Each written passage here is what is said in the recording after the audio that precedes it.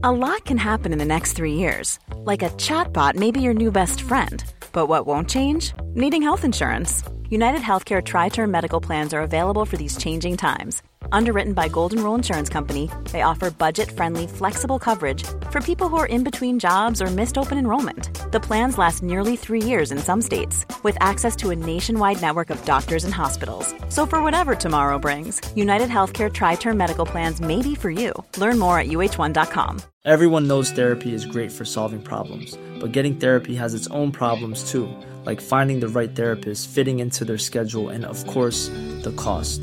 Well, BetterHelp can solve those problems. It's totally online and built around your schedule. It's surprisingly affordable too. Connect with a credentialed therapist by phone, video, or online chat, all from the comfort of your home. Visit BetterHelp.com to learn more and save 10% on your first month. That's BetterHelp, H-E-L-P.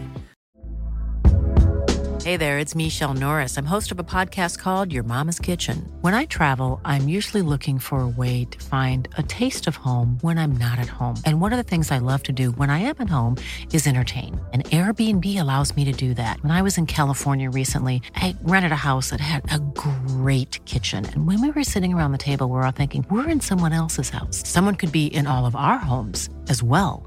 If you have a home, but you're not always at home, you have an Airbnb.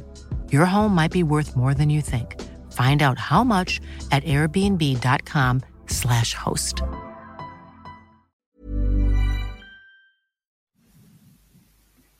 Ladies and gentlemen, good evening. Take number 2 on the Tuesday Live Lounge.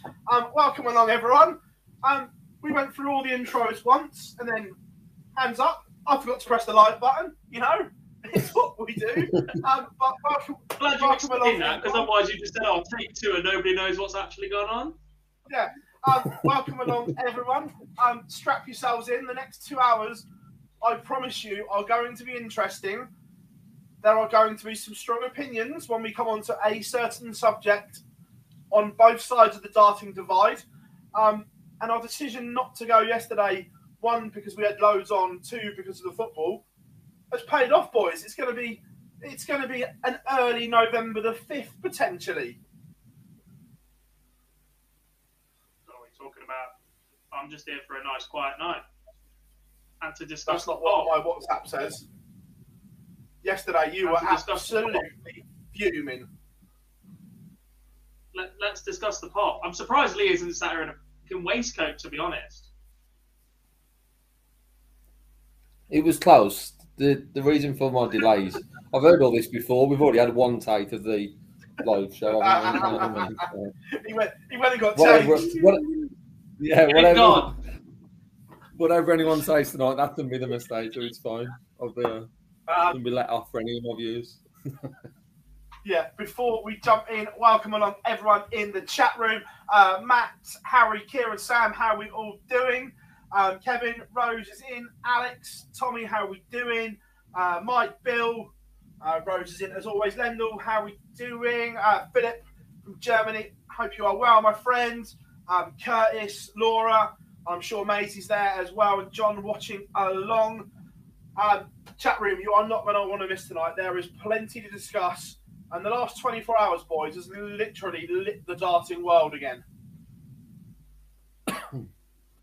Yay. So sarcastic, Gob. Tonight's I don't want to blow my own trumpet, but I think I'm potentially on to quite a nice career in darts here. And by the end of the show, not a chance. You're trying to destroy me, Philip. Rose, that is on the list. It's not the only one. There are plenty to discuss. So tonight's kind of running order. We're going to look back at the Euro Tour as Dave Chisnell ends a 3-year wait for a title. Then we are going to preview the Boyle Sports World Grand Prix. And then we are going to do a week in darts / January and February. Just got very interesting and busy. Evening, Craig. Hope we are good. Philip, yep, it's going to be interesting. Boys, are we ready? There's no turning back now. Just before we go into it, I do want to remind everyone that Dob is miserable, not just on a Monday. He does roll into a Tuesday as well, and we're going to see that in full throttle tonight. I have that feeling. I'm not miserable. Evening, I'm Dob. logical. Stupid. So you are, mate.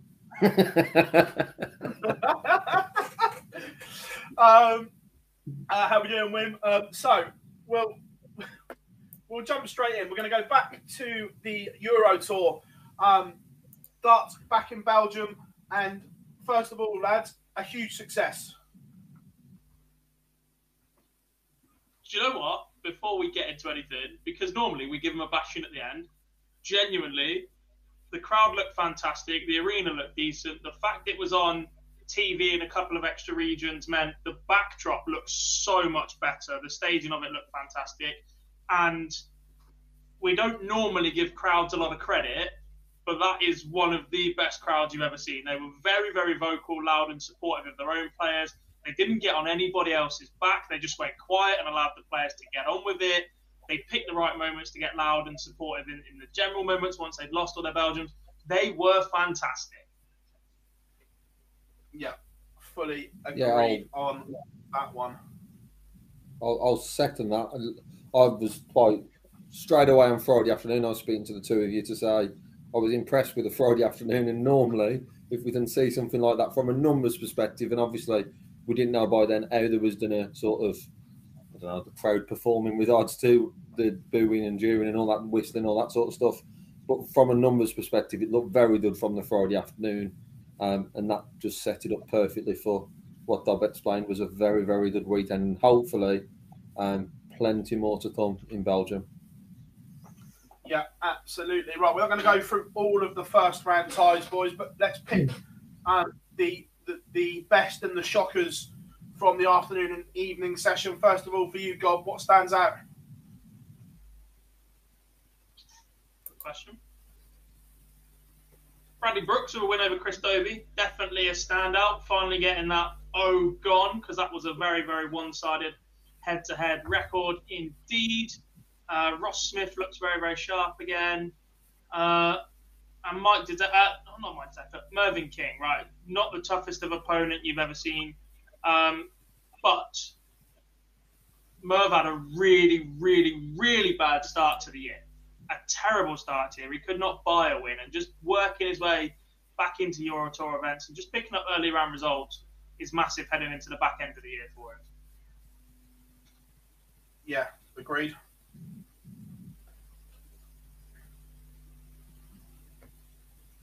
I suppose some disappointment was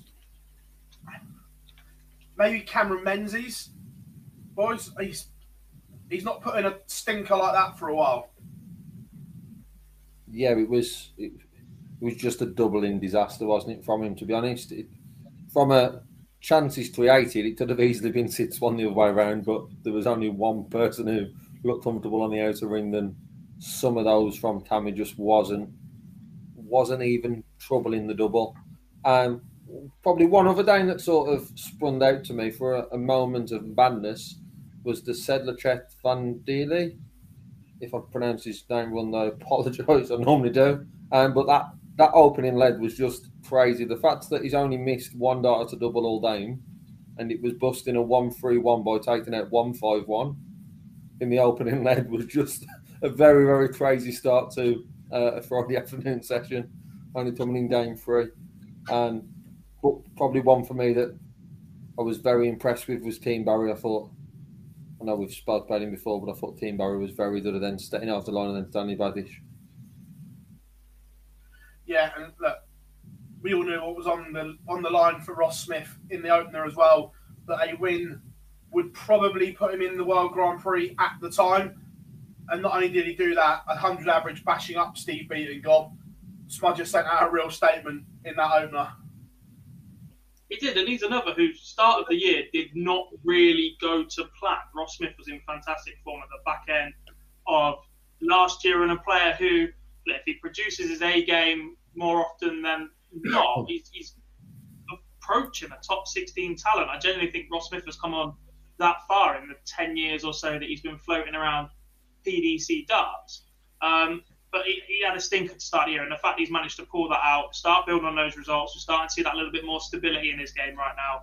Sending out a message to Beats being like that and go, right, you lot are going to have to do something special to knock me out of this spot this weekend, was solid from him.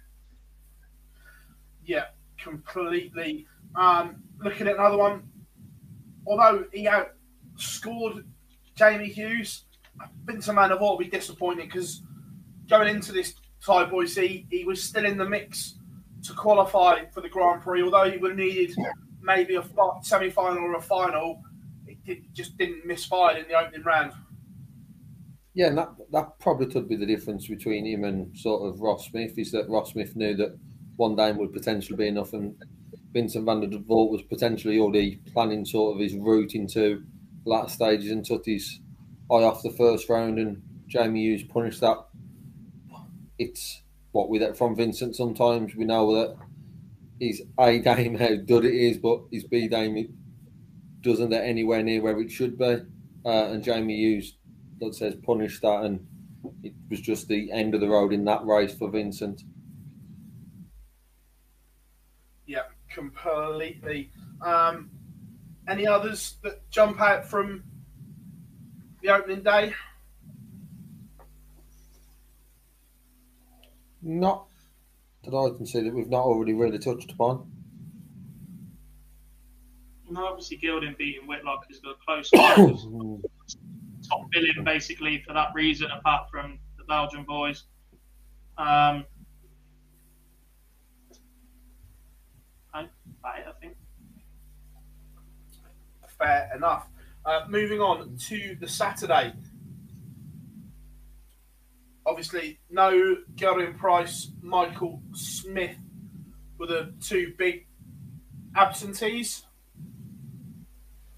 Yeah. Michael Smith went to watch St Helens win 4 in a row, and Gezi jetted off for a few days in the sun. On Luke Humphries, I guess, when we're talking about the Euro Tour, it'd be very harsh not to mention Luke as well. If it was probably one of the big ones, obviously he's not in those discussions yet, but Luke was the other one who missed it for different reasons. Yeah, agreed. So moving on, round number 2, and we'll start right at the top. The number 1 seed, MVG, will be scratching his head. Although it was brilliant for the Belgian fans that Kim Huybrechts kept them on their feet. I go back to the penultimate leg, and it was just a freak show, wasn't it? And then MVG misses, 9 clear darts at a double to level it up at 5 apiece? Yes, he was on 40 after 12. Kim was on 3-3-5. Kim then scored 60 to leave 2-7-5. MVG opts to bust because he's not on a finish. Same again. Kim scores a ton when he's throwing higher up at this point as well. So at 3-3-5, he starts throwing further towards tops, just trying to get his arm going a little bit. Really quite bizarre that he just stopped aiming for the treble. The next visit needs 105 or better, scores 2 singles, so he fires the last out in the treble to score a ton, 175. MVG goes inside again, and instead of leaving double 5, bust once again. Kim returns to score just 41, not really applying the pressure, and this time MVG misses all 3. And then Kim takes out 134, 54 tops. Mad. Mental leg. Absolutely crazy. Yeah, just absolutely bonkers. In terms of shocks as well, Boise, the number 1 seed went, along with the world champion, beaten 6-5 by Neil Zonneveld. It was seed again. Yeah, it was a toss. The Saturday, it was one that wasn't expected at all. I would probably say similar to Michael, wasn't expected to be that going that way. But it just seemed we've had these days before where we've had 5 or 6 drop. But it was Zonneveld doing it over Peter Wright, who for me, there's still a few question marks about his game. I know we were speaking about the top 3 going into the back end of the year and Wright is going to be dangerous. But on the basis of him coming back from a recovery, it's not as big a shot as it would be if this was played probably in a month's time. Yeah, I suppose another a huge plus point, and I don't want to give the false dawn again because we've done it so often, but how good did Adrian Lewis look against Boris Kirchmar? Went back to his phase or his generation phase 2, whatever they are, that are pretty much identical to the previous dart that he won the world titles with, and all bar 103 average and that 164 finish. That was vintage jackpot gob. Yeah, and look, we're starting to see those moments a little bit more often now. We missed the last Euro Tour, not quite sure why. I think it was personal circumstances, so it's a little bit of a late withdrawal. He just has to keep this momentum going for the back end of the year. These 3 months ahead of the World Championship can do wonders for a player. And if you hit an upturn now, start doing well, getting yourself in these TV tournaments and going on a little bit of a run, you can be back up to the top 16 in absolutely no time, especially a player of Adrian Lewis's ability. He gets his mental side of the game right, he gets his preparation right, and just accepts that everything from here is a bonus, then I genuinely think he could be dangerous. And this time next year, we could be talking about him top 16 and beyond. He's that good. Yeah, no, I is. Fully agree. Johnny Clayton edged out King Barry in a tense game. Rusty Jake edged out Damon Heta. Heta just not firing at the moment. Yeah, it's another. It's a player who we spoke about from. Does obviously had the experience of the World Series, didn't put up the wins, played well, but then it's about getting back into that winner's circle, because at the moment, as probably Dobbs just mentioned there with Lewis and the tournaments that are coming up, Damon Heta's in all of these, but he's got to be getting the wins on the board. Does he feed them that on as well? He's going to be the same and looking into that top 16, potentially even top 10 if he didn't hit the form that he hit early on in the year. But another weekend without a win. So worrying for me now for Damon. Needs to find that Damon then, and more importantly, just needs to find a result somehow. Yeah, also as well, home hearts were broken. 2 defeats for the Belgians. Mike De Decker lost to Rob Cross, and the Belgian number 1 lost to an inspired Andrew Gilding. So at this point, Gob, it was only Kim Huybrechts left. Yeah, and he was obviously last up at that point as well. We've just spoken about him. Dimmy's been a little bit hit and miss. I think he's finding his feet with the new equipment. I thought the performance from him, though, was just that little bit flat. He was missing that extra little bit of oomph. I'm not sure if that's the rhythm that Andrew Gilding plays at. There aren't many players that can dictate the pace of play against Dimitri van den Bergh because he's so diverse and comfortable at a slow pace and a fast pace. But Andrew Gilding is one of those. He will not be budged from that setup, mate. As much as I don't enjoy watching it, it's an asset to him. It's a bit like Mentor Sulovic in the past. You cannot throw Mentor Sulovic off. And I think Gilding is one of them. Home crowd, lots of pressure, new sponsor, new equipment, etc. He'll get there. He's definitely good enough for it. He's still banging in 180s and whatever. Just a couple of weeks in that transition phase, isn't it? Is there extra pressure on Dimitri with the manufacturer change? Because whenever anyone switches, not just Dimitri, there are all eyes on you, because 9 times out of 10, it involves a new dart and everything that goes with it. Yeah, for me, there's probably is added pressure, and the timing of when that is, when we're coming into the back end of the year and it's the biggest 3 months of the year, that pressure only gets enhanced as we're going to be seeing him. I know the darts calendar's crazy it is, and we see a lot of action near enough every week, but we're going to see the major TV tournaments over these next few months. And for me, that just increases, and it's just making sure that he's getting those deep runs as we've seen him that more plenty of times before, more in Blackpool than anywhere else. But there is pressure on his shoulders now more than there was a couple of months back for me. Moving on. Not every change brings about that pressure, by the way. But when you move to a manufacturer as big, as vocal, and whose marketing is at the level that it is with the new manufacturer, that definitely brings pressure, because he is young, major winner, recognised across lots of continents in this sport, and has a very, very big future ahead of him. there is absolutely no way he's gone there for little money. He's gone for big bucks. And that's a bit like a footballer with a transfer fee. Oh, yeah, 100%. And whilst he will earn back in merch, the rest is on his performances. Yeah, moving on into the final day of darts in Belgium.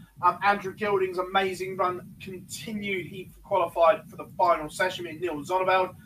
Martin Schindler did a job on Rusty Jake. And now this was arguably, well, it was for me, this was the game of the tournament between Johnny Clayton and Dirk van Dijvenbode. Both of them north of the 105 average. And this wouldn't surprise me to see these two playing in the back end of major tournaments. Obviously not the World Grand Prix, spoiler alert. But these two served up a real treat, Gob. Yeah, I was going to say, that is an absolute stinker of a draw at the Grand Prix. It's almost not fair that they flashed that early, because over that small distance, I don't think they'll get the best out of each other. But when they produce and the rhythm that they can just go at, they just suit each other so nicely. You know, in the past, when we've spoken about like 2015, 2016, Gary versus MVG, and they both just got on with it. They both just allowed each other to play, and their rhythm suits. These two are exactly the same.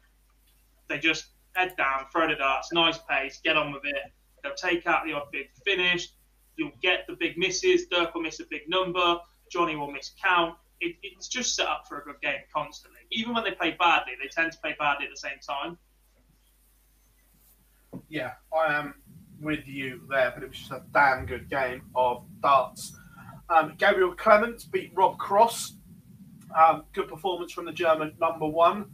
And then we've said this is becoming a bit of a broken record, Boise. And I try not to say it, but you can't help it.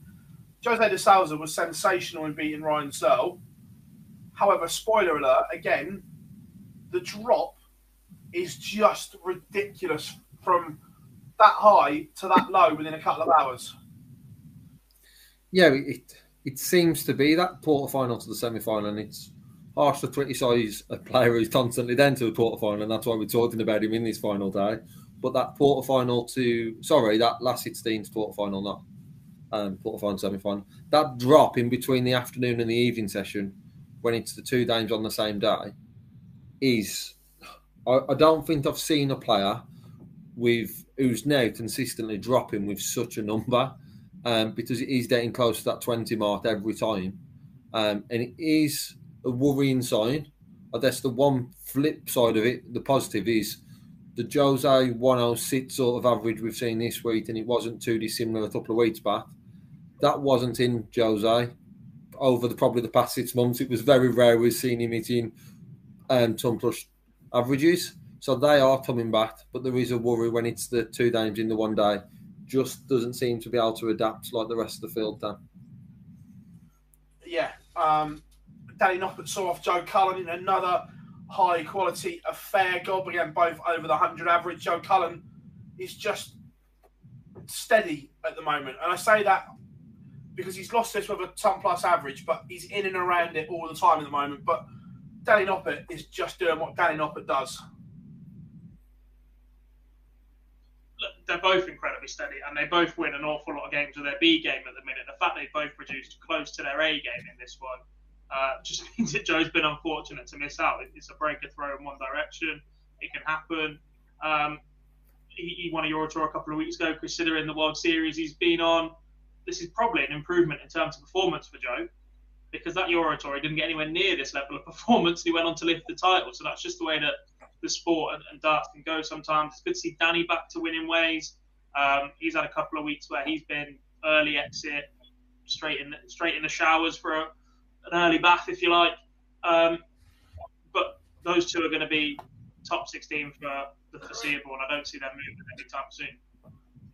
Yeah, and Adrian Lewis ended Belgium hopes. He defeated Kim Huybrechts 6-1 into the quarterfinals.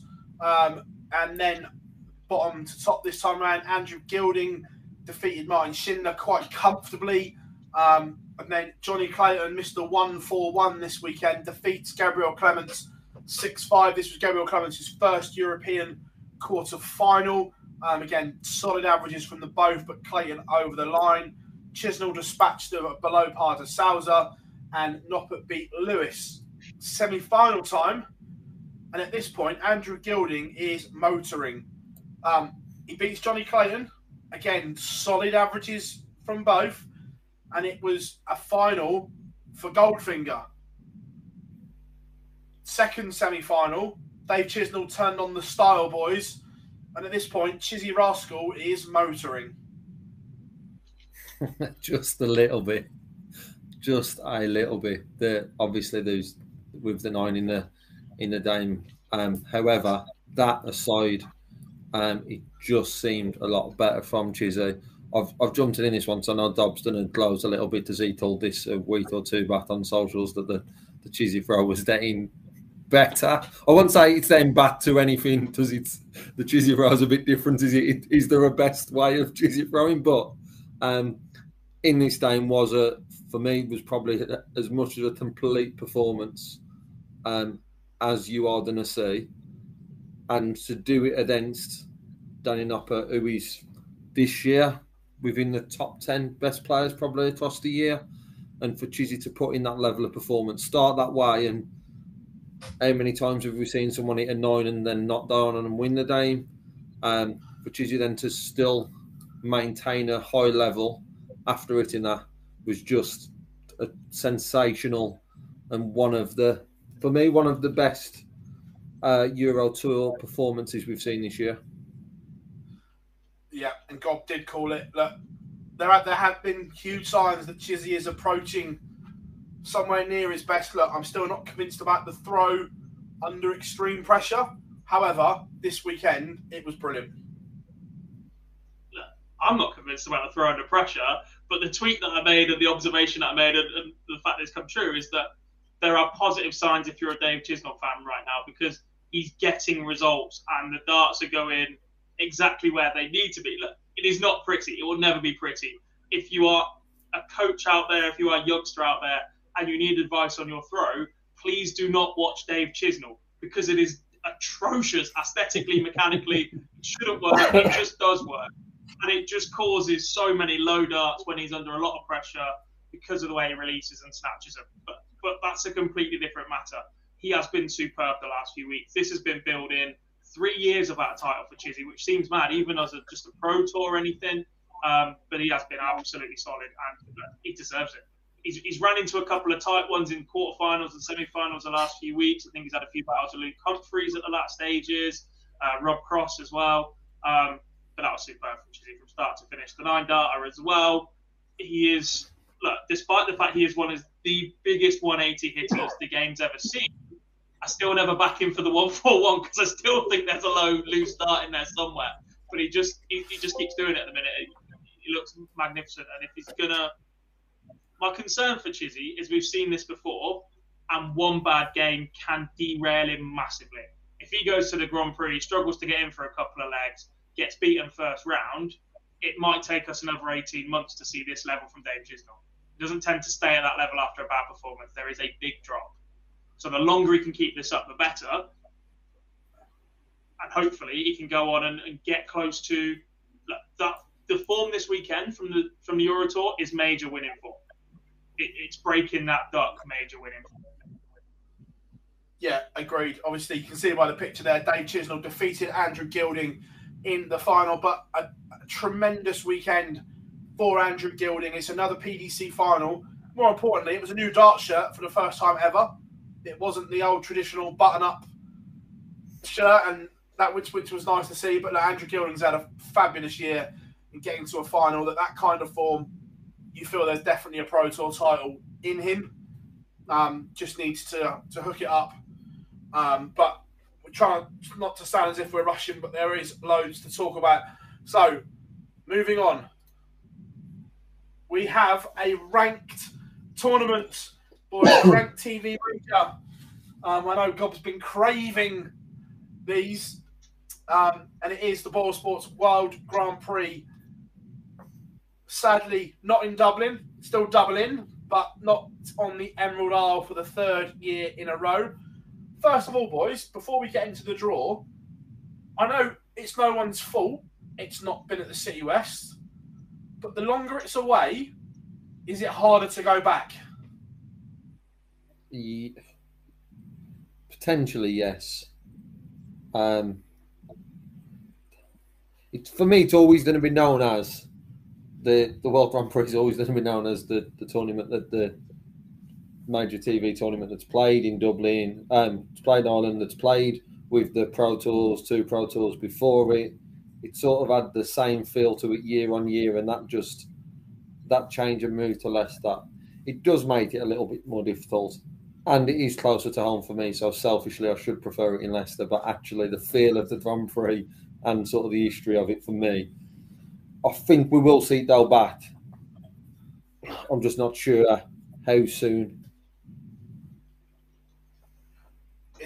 It's interesting.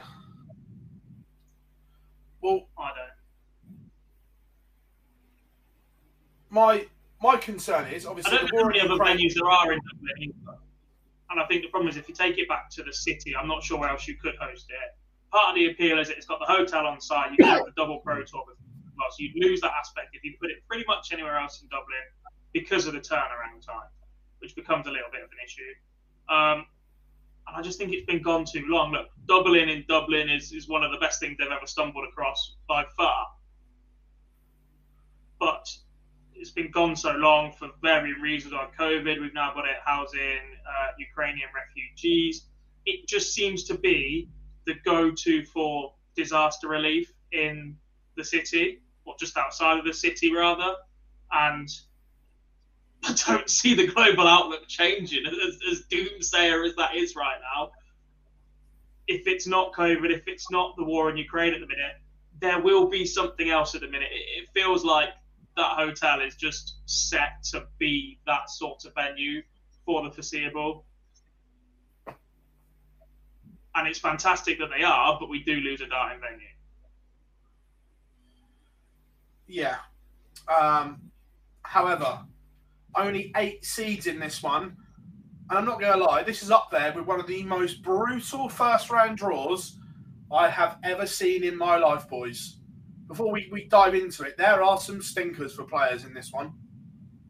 Yeah, I think part of that is because you've only got the 8 seeds as well. If you have 16, I think it maybe changes it up a little bit more, but the having of the 8 seeds allows that possibility more than what it would if half the field seeded. But I remember us having that conversation, well, quite similar when we saw the match play first round draw of how brutal that was. I do think this one is even more brutal. Some of the games in here are just ridiculous.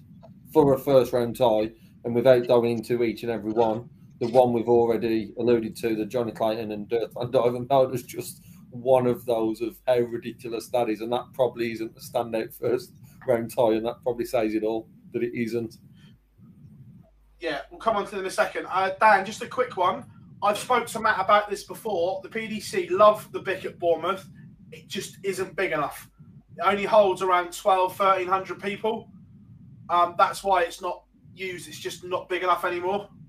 It's right for the mid, but as well, by the time you get to the semis and the final, it's just not enough.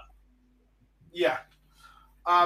Again, another one, the El Clasico of darts in round 1. And for a tournament that Gary Anderson has to win to keep hopes alive and everything like this, everything that's on it, to stop him going to a qualifier for the Slam, drawing Michael van Gerwen is not the one you want, is it? No. Well, you know, look, if you're going to draw him and you're going to play him, get him early in the round of Grand Prix, because Gary Anderson for the last 18 months has been a 75% plus double hitter or a 20% double hitter. If he's the first one of those, Michael could be in trouble. Yeah. Yep. Yeah, agreed, Philip. It is a coin toss because of the short format and the double in start. So, just looking at it, I'd like a tie of the round off of each of you boys.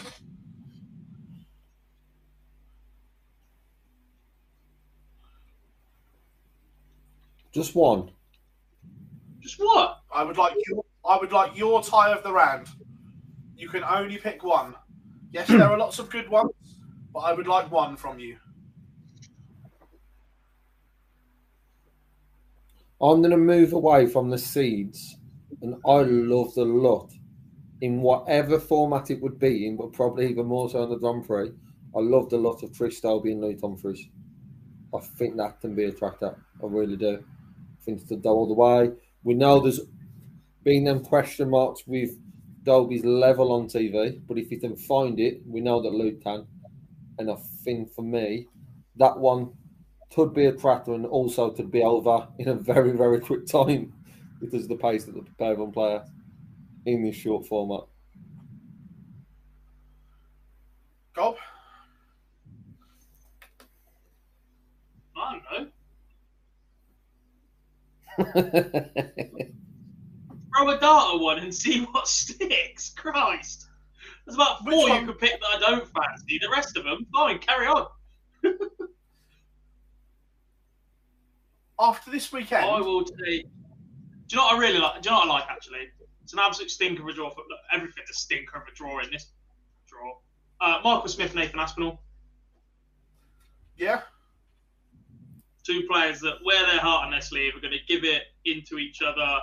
Could be over very, very quickly. If they both turn up, it could be incredibly high scoring and fantastic watch. They're both more than capable of turning up and averaging less than 80 as well. If they don't get in on the doubles or they start having the on wobble or whatever, that could be superb. I'm actually looking forward to Jose against Adrian. After what we saw at the weekend. You're up. Again, for the reason that we've both seen them have big ton plus averages, and we've both seen them average low 80s. It could be brilliant because of the darts, but it could be brilliant because it's naff as well.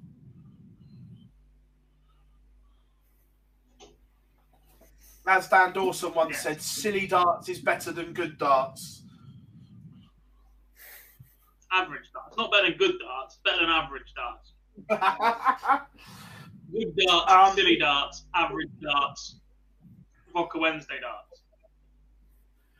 Out of the 8 seeds, again, chat room, you can get involved in this as well. Out of the 8 seeds, which one is in most danger?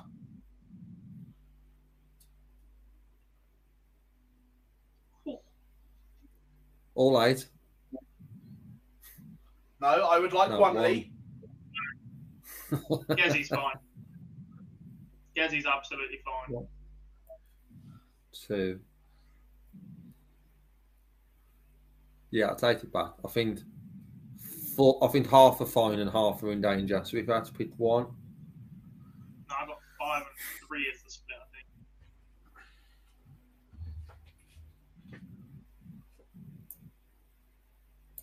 I think Gezzy, Wadey, and Snakebite are safe. Look, Kim is playing much better, and he definitely does have the game to beat Peter, but I just don't see it happening unless he changes darts and can't get in to start with. So I disagree on Wadey. I think Martin Ludman I know Wadey's Dublin's very good. The seed most at risk, the game that I see most as 50-50 is Rob Cross, Darryl Gurney.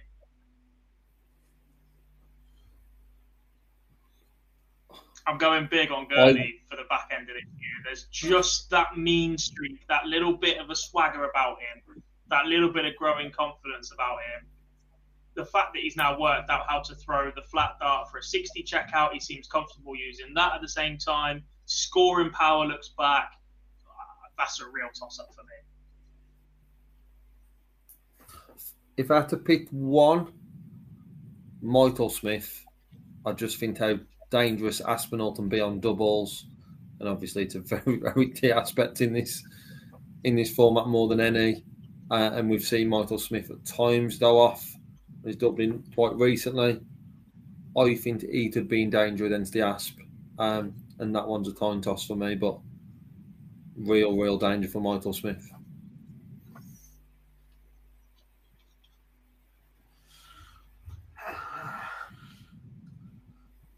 Again, Johnny's an obvious one as well because of the way Dirk plays.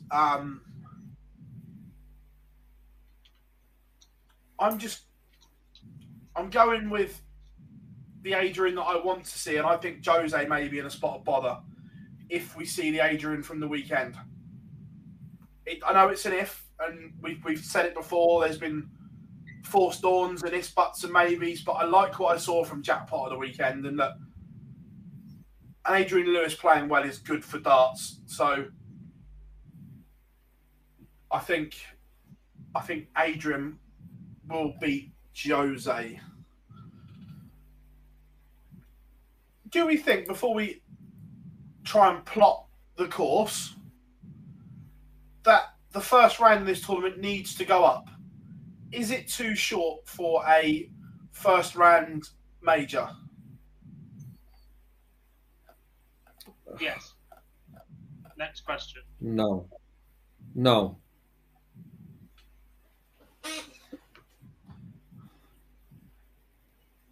I like the fact it is. And then I think the draw is brutal enough anyway. If this was a first to 15 format or a first to 5 sets, it's brutal enough, the draws in some of them. But for me, it is that bit more of a leveler as well. That it is only across best of 3, and I like how it is. I would keep it,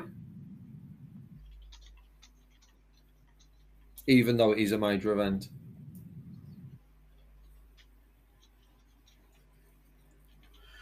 It's interesting. It splits opinion. That I think it should be best of 5 personally in the first round.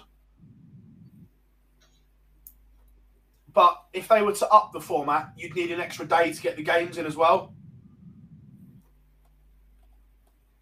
Is it first to 2 or first to 3 legs in a set? 3. It's still best of 5. So Yeah, potentially, potentially 6 legs and it's done. The same as a Pro Tour.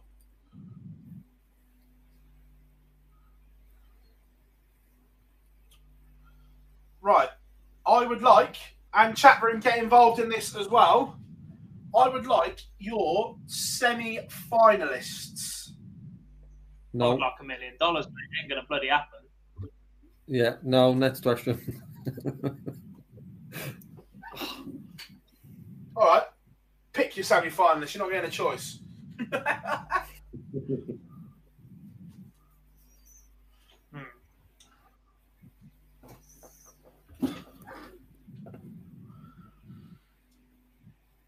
I've only looked at this for over 24 hours, but I still need another minute.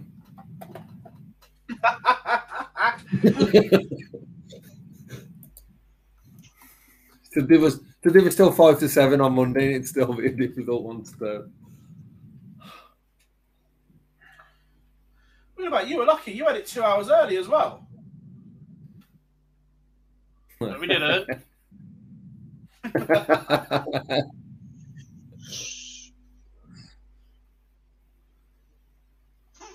Stinker part of the draw that is. Yeah. Toss a coin. Yeah, that'll do.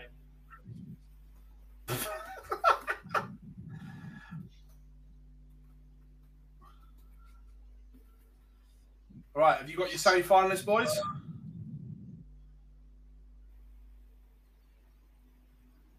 Yes. Yes. We will go to Gob first, as he said it with the most confidence. Definitely did not. Go in price. Yes. Daniel Noppert. Yes. Lethal on top. Dave Chisnall. That's a horrible part of the draw, no matter what happens, but cheers. And Mikael van Herwen. Boise? Unseeded semi-finalist in the top half. I've done Noppy as well as Dalbaz, but then Joe Cullen. And the seeded bottom half. Also one as with Derby and MVG, but I've done Peter Wright. It's Peter Wright, MVG, Joe Cullen, Danny Noppert. My concern with Peter Wright in this one, I'll just find why I haven't picked him, because I genuinely think he's still up there form-wise, is that when you tinker about with equipment as much as Wright does, his scoring doesn't really change, but his consistency around the rest of the board is an issue. And I'm not sure he's going to have enough time to play himself into form with new darts on a completely different double every time that he changes his mind. I just think that little pat allows him, that 4 isn't as, I'm not saying it's not bad, but it's not as difficult as some of the other sections. And I can see him get into that quarterfinal where I think Johnny will stumble before then, and I see him progressing into a semi. But I can see him getting there. Over to you, Mr. Bars. From the top half, I'm going with the world number 1 and number 1 seed, Gerwyn Price. I just think his tops and 12 hitting is outstanding. From section 2, I'm going. See, I'm torn, but I think that Noppy is certainly in the mix. Right, Natalie and but I think what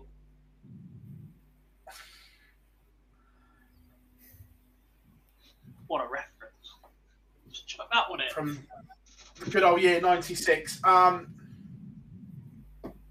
what it was? I'm gonna go 96. Torn. I was going to go Michael Smith. I think he edges Noppy in the second round. And then I'm going Johnny Clayton to beat Peter Wright. So Johnny Clayton and MVG.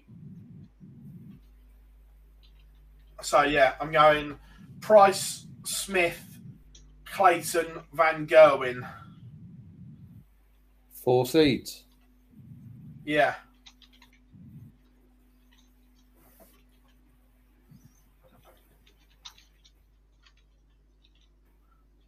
You know what's coming next? I say like that is I can see 2 or 3 seeds going in the first round. I just think it's that open. That's why I don't think all 4.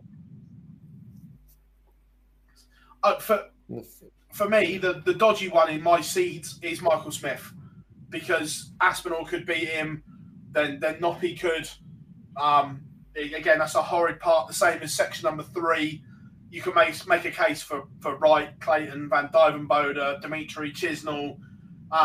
We've seen Callum play amazing on stage as well. So you can make a case for any of them in that section as well. But I just think we'll get a 1-2-1. A 1-4-1 from Clayton at some point that will just do something special. So Clayton will use 16. Yeah, I think he'll do. Well, I'd like to think that a lot of them will have a plan and will do the 16 to 19 switch on their first visit. This tournament's always fried Rob Cross's brain. Anyway, so him going 16 to 19 concerns me.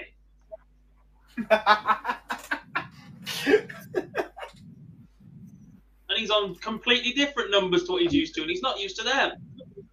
Yeah. I worry for Rob Cross in this tournament, just because this is the one tournament he's never, ever got his head round. And he says it himself. This is the one that's always fried his brain. And I just worry that may be the same here as well. But I would like a winner and a runner-up, please, gentlemen. And chat room as well. Come and get involved. Who wins the 2022 Boyle Sports World Grand Prix? And who is the runner-up?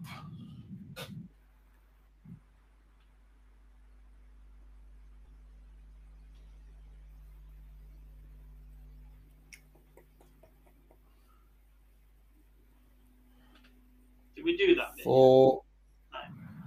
For me, repeat Premier League final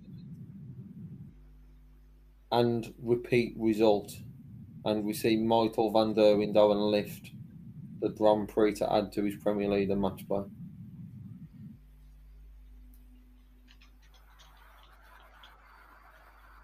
Gob? What was the Premier League final? I'm miles away.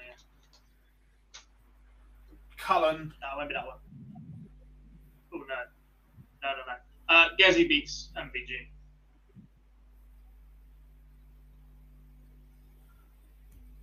It's worrying when I agree.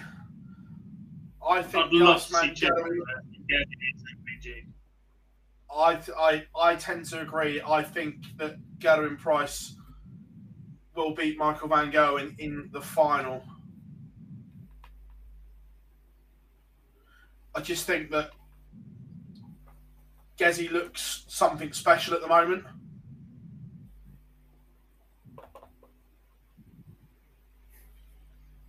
Yeah, look, when he fires on those doubles, he's so set on them that he's up there with James Wade on tops and tens. He's that good. That's the best compliment you can play him. When he was on it to win the World Championship, he was better than Robert Thornton when he won the Grand Prix, and he didn't miss tops. Ridiculous. I think the rest fall early. Potentially live with Gezi over the distance. He's got unfinished business here in Leicester anyway. Noppy will be steady, and just think he's got that edge over Van Gerwen right now. And if it is Chisnell in the final as one of the pick is or whatever, just don't. Until he gets over that line, it's hard to back him to do so. I like the fact that Gezi not only got tops and tens, but he's mustered on 12s as well. That there is a strategy and a plan that he's not going to go hunting around the board. That's part of the reason why I've done that. If Desi does though, he does early, and that's why I've had him going either round one or round two, because I think in this tournament he's the one we spoke about with Michael before. If you're going to get him, you need to get him in the early rounds, the shorter format.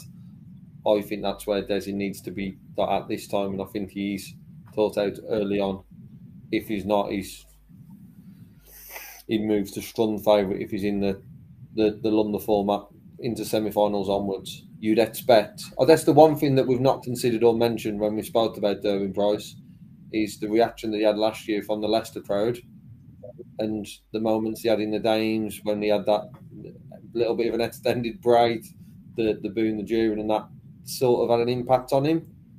It wouldn't surprise me, as much as I wouldn't like to see it wouldn't surprise me if the crowd react very similar. They tend to remember those sort of stuff, and that could also have an impact early on. To be fair, you talk about them going early. That's why, look, Michael van Gerwen is going. It's a sticky patch right now. Yes, he won down under, but since he's come back, his doubling hasn't been good. The scoring power's been there, but it's been the outer ring that's let him down on the 2 Euro tours. He's landed in a nice section, as in, look, Gary Anderson is not playing well right now. 5 years ago, this would have been tough, but I expect him to deal with Gary. And then in round 2, you've got Brendan Doan or Stephen Bunting. Yes, very good players, but they're not Danny Noppert that you could have, or Joe Cullen in round 2. Yeah, so I think he's landed in a nice section. Yeah, but in those little, when we break it down into just the 2 games, the first and second, I think Michael's section and probably Wadey's section as a seed is where you would want to be. And then don't want to be too harsh on the players in those sections, but it is our boots or the rest of the jury. If I was in one of those, if I was looking at where I was placing myself as a ranking player, it would be in that Michael van der Wen spot or the James Wade spot for me. Looking at the other sections of 4. Good question from Philip here on the Grand Prix. Says, do you think any player will start on a double apart from tops and 16s? I think Rob Cross will go to 18s. I don't know about you boys. Cross will go 18s. Yeah. Can't think of anyone else who would though. Obviously, we used to mentor on 14s, but he didn't even do that route sometimes when he was on it. I can't think of anyone else that would. Jose will just store 120 a few times and it'll come from 3 tops. Wouldn't surprise me if he stays there with the darts late. All right for him, but I can't think of any other players who would initially go for 1. You might have Gary, and as you mentioned, Desi. If it wasn't working, 12s. That 12s is an option for him and Gary. Because Gary Anderson's has always been very good on it as well. Yeah. David says Dirk might go 18s. Yeah, there might be a few that go the 18s route. Yeah. But yeah, I think they'll be in and around there. And of course, we will be at the Grand Slam. So keep your eyes peeled on that. Also, starting tomorrow, Grand Prix. We are going Grand Prix, Slam, same thing. It's definitely not. It doesn't be any more opposite. We will have a ticket giveaway starting tomorrow. So keep your eyes peeled on social media. You could be going to the Morningside Arena for the Ball Sports World Grand Prix. So we have tickets to win from tomorrow. So keep yourself in the loop. Make sure you subscribe to all our platforms so you can see. If you haven't yet as well, make sure you give us a thumbs up as well. Only 36 likes. You guys can do better than that. Right, here's where things now get interesting, boys. So, last night, everyone was kindly minding their own business. And we got the 2023 World Series of Darts calendar. First of all, there is a new venue, and there is only one event in Australia. First of all, we'll do the easier one. Only one in Australia, boys. Thoughts?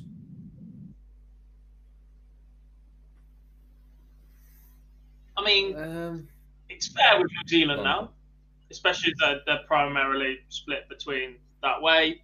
Australia's been a little bit of a hotbed. It's proven and it's given us more shocks, more upsets, and more development of top quality players than anywhere else on the World Series. We've seen Damon Heta, Corey Cadby, products of that. We've seen Kyle Anderson win admittedly in Auckland, but as a product of playing on the World Series down under, as well as tour cards, etc. So it will be strange not having it. I get that the calendar's looking busier and busier and busier as we go, and 3 weeks down under perhaps isn't as feasible or as manageable anymore. But while you're down there, and if you've got the demand for it, you might as well. Something tells me that it's open-ended either week after that. And before that, at the minute, until we get the full calendar, wouldn't surprise me if there is one added.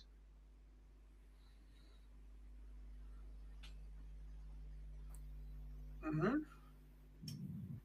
Yeah, I think there might be one added, but we're also missing the one that you went to.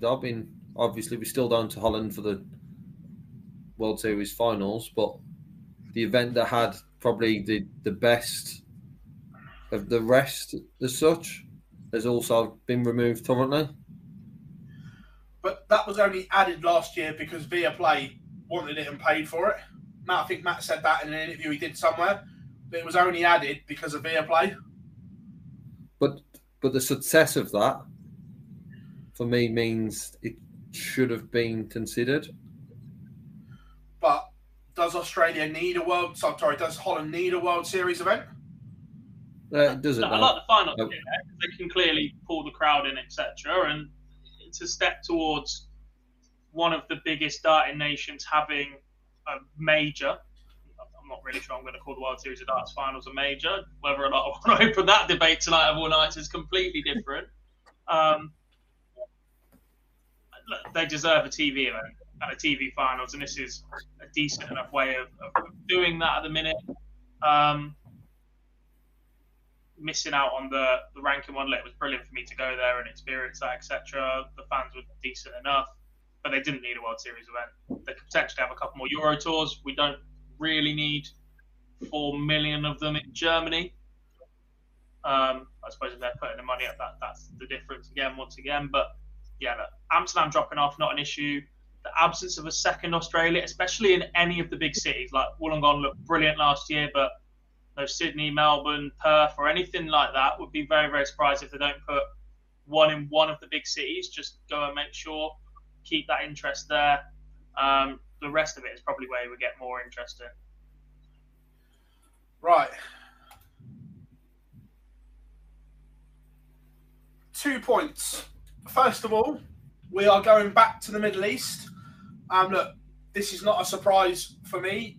Barry said last year that they were in communications with the Middle East again, and now it has dropped. We are going to Bahrain for the first time. Yeah, look, there are debatable issues that are way past the DARTS show that we see when all sports go to the Middle East. But effectively, when everyone else is going in there, why shouldn't DARTS?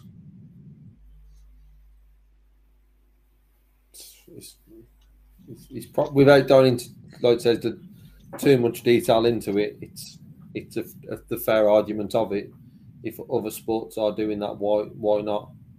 And it was coming to the Middle East, wasn't it? We fully expected that. It would have probably been there then sooner if we didn't have COVID. That's probably just delayed it going back anytime earlier. So no surprise to see that added to the calendar. Just probably when it is.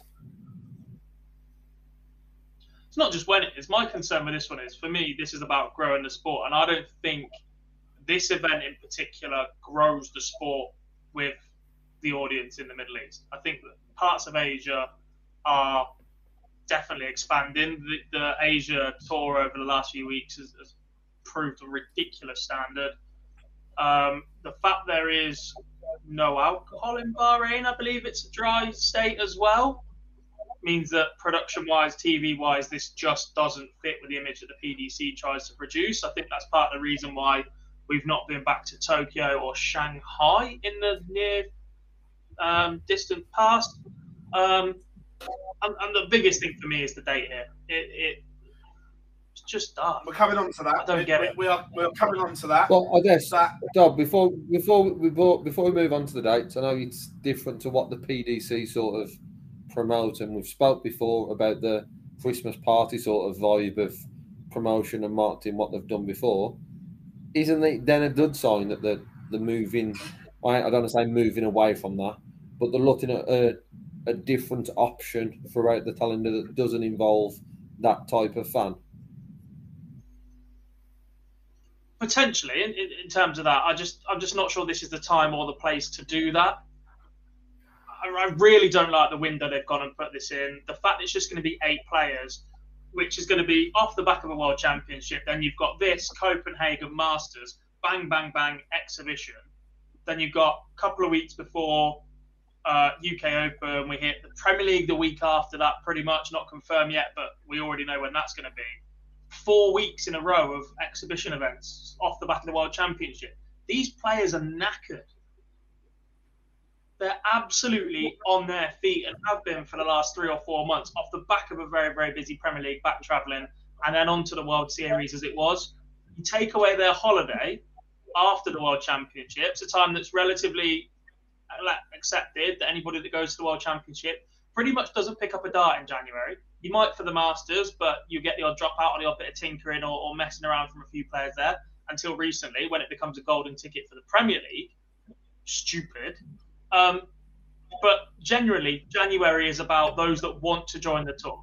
That month is time off for the players. Go and put a little bit of work in, but go and relax and recuperate after a World Championship. If you turn this tour into a 12-month tour with the travelling involved, the players will be finished. You will destroy your own product by putting these guys here, there, and everywhere.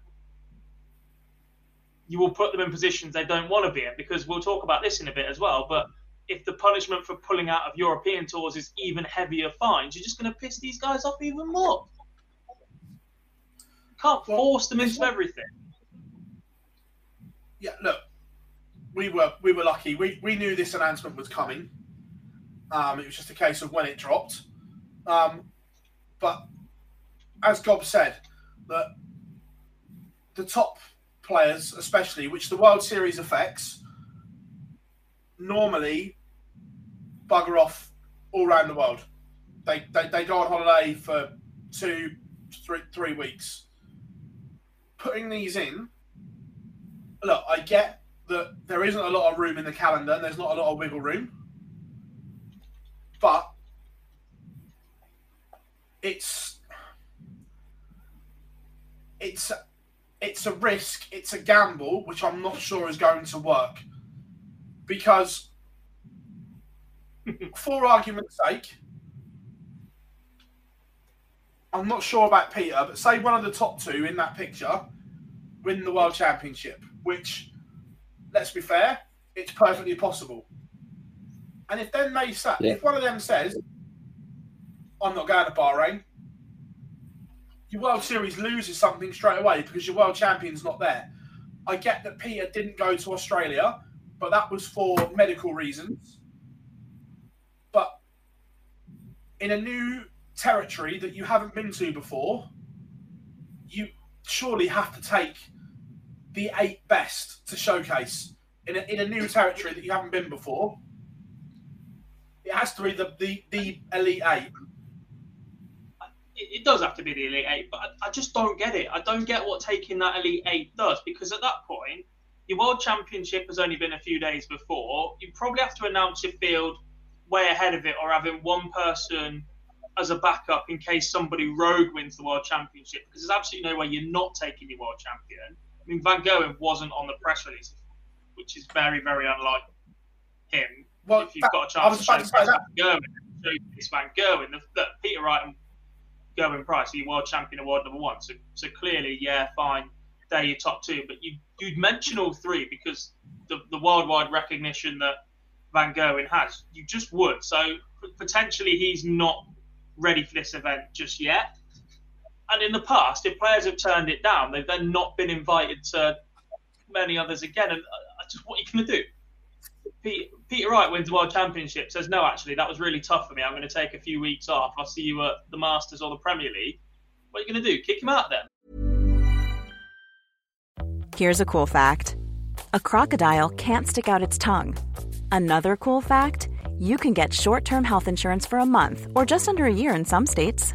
United Healthcare short-term insurance plans are designed for people who are between jobs, coming off their parents' plan, or turning a side hustle into a full-time gig. Underwritten by Golden Rule Insurance Company, they offer flexible, budget-friendly coverage with access to a nationwide network of doctors and hospitals. Get more cool facts about United Healthcare short-term plans at uh1.com. Burrow's furniture is built for the way you live. From ensuring easy assembly and disassembly to honoring highly requested new colors for their award-winning seating, they always have their customers in mind. Their modular seating is made out of durable materials to last and grow with you. And with Burrow, you always get fast, free shipping. Get up to 60% off during Burrow's Memorial Day sale at burrow.com/ACAST. That's burrow.com/ACAST. burrow.com/ACAST. For not going to your exhibition event a week after your World Championship. Why do you need an exhibition event a week after your World Championship? Again, the bit that you say, I agree. We saw it straight away in the press release that Michael wasn't on that, but yet he's on the poster, which is a funny one. And 2, that God missed it, and I pointed out to him, the Bahrain deal was a multi-year deal. So this isn't just a one-off. By the press release, we're going back there in 2024 as well. Yeah, it's want to probably add a player into the mix as well, just as at that time of the year. because we're only talking about these three at the moment, but one player who played in all the World Series last year was Fallon Sherratt, and this will fall around, without the dates yet, will fall around Q-Stall time. So does that mean that I can tell you it will 100% fall on Q-Stall. It will fall on Friday. I can tell you it falls on Q-School. So with that in mind, we've seen Fallon potentially, it's still yet to be decided, but potentially a miss some that potentially had an impact on her qualifying for the World Championships. Yes, she's still in a very, very strong position, but has potentially harmed her chances. If she's then back next year, would she be expected to then play in the World Series because it's an invite and would have an impact on the rest of the year to then impact to having potentially a tour card for 2 years? When one of the two in that time period is the Nordic Darts Masters, which, when we talked about the World Series, if there's one tournament that you associate with Fallon on the World Series, it is the Nordic Darts Masters.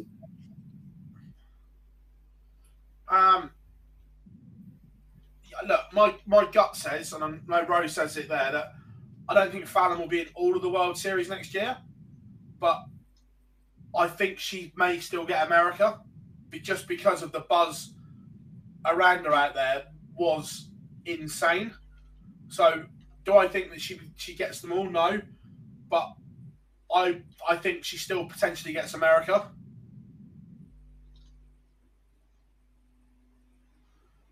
Which is, to be fair, that they've made a good point there. Would Fallon be allowed to play in Bahrain? Don't know.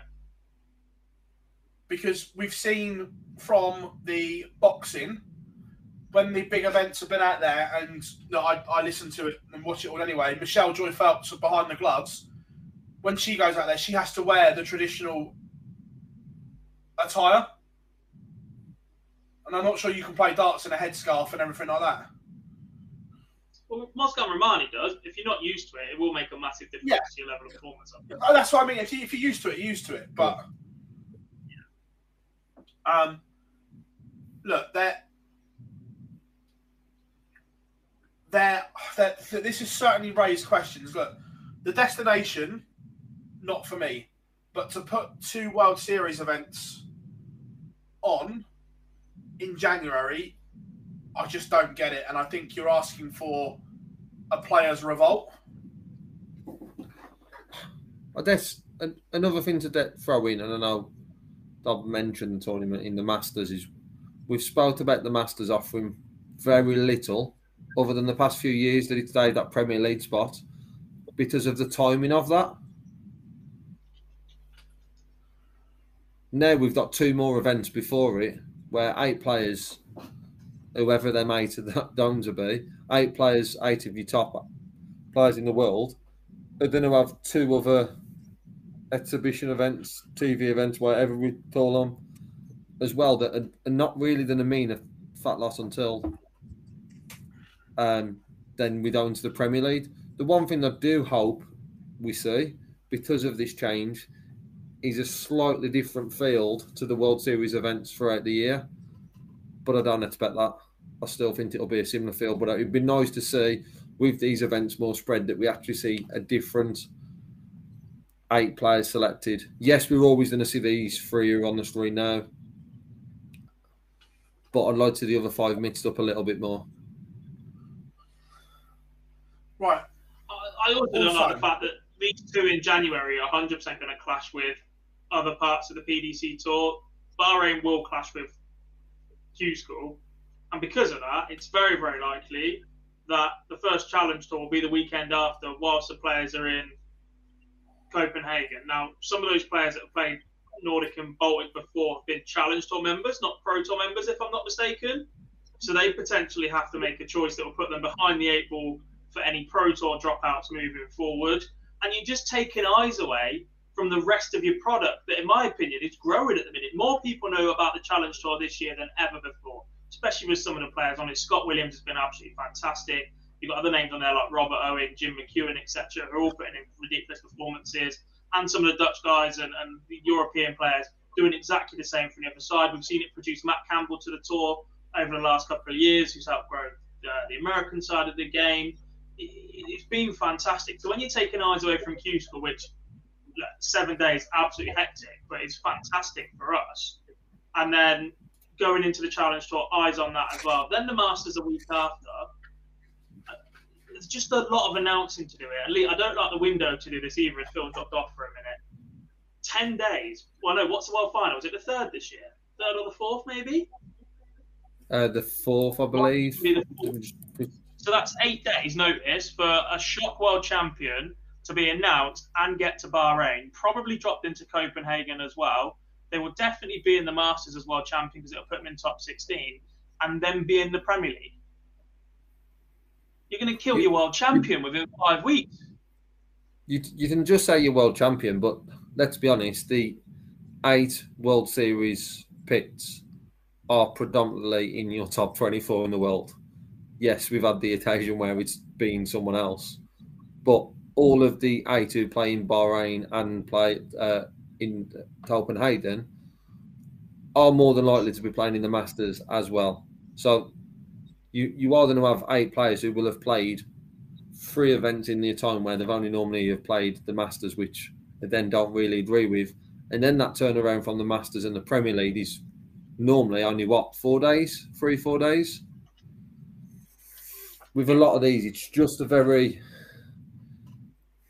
it's a part of the calendar.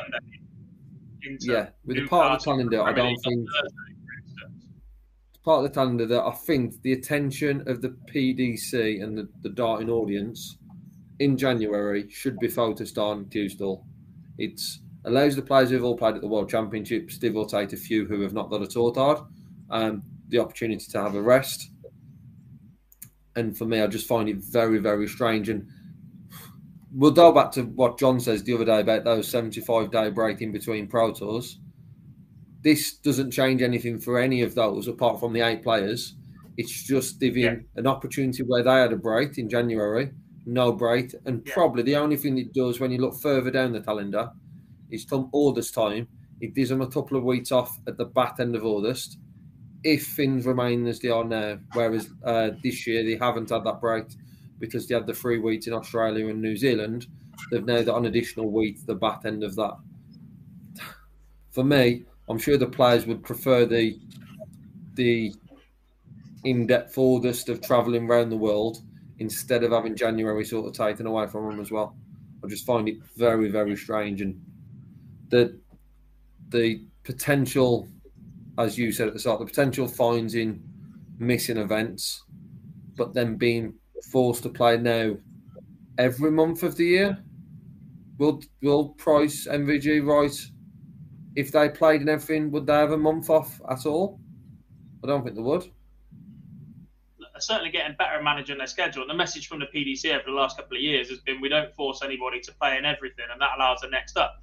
I didn't think they were going to solve their problems at the bottom end of the tour with people not earning enough to earn a living and dropping off and being selective about what they do play in by overworking the guys at the top and dragging the bottom into those reserve spots.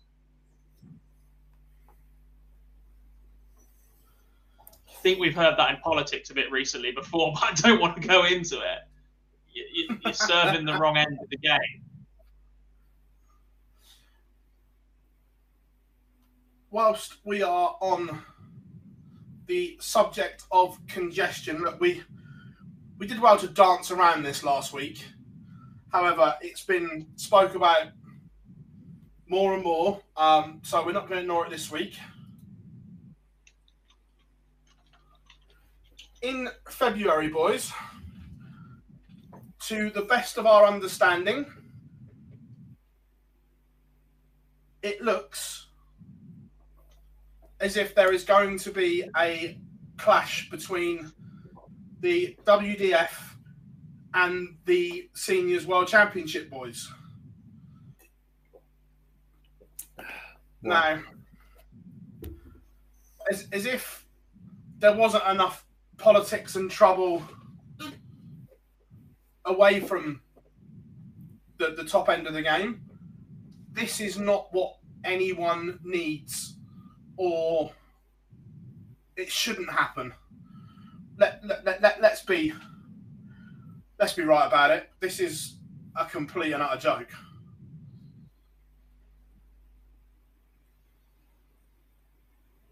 Want to go first, Dob? Just say my favourite word for me, Lee, and be done with it. Stupid. It's moronic. Yeah, it's worse than that.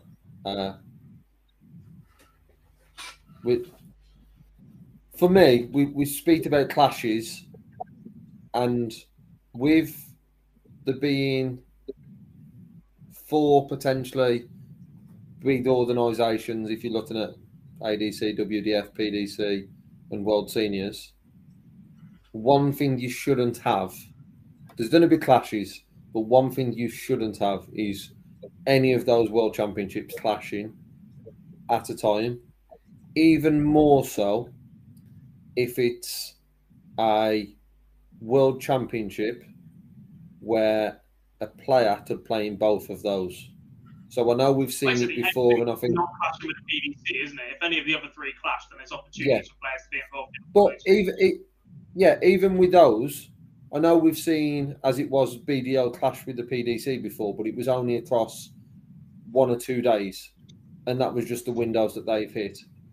The fact that we've got, if this does happen, the fact that we've got a handful of players, potentially even more than that, who can still qualify for the seniors, who can still qualify for late side, who would have to make that decision on a World Championship, is utterly ridiculous, and is, for me, a shambolic decision by the organisation who made that decision after one's already announced when their dates are.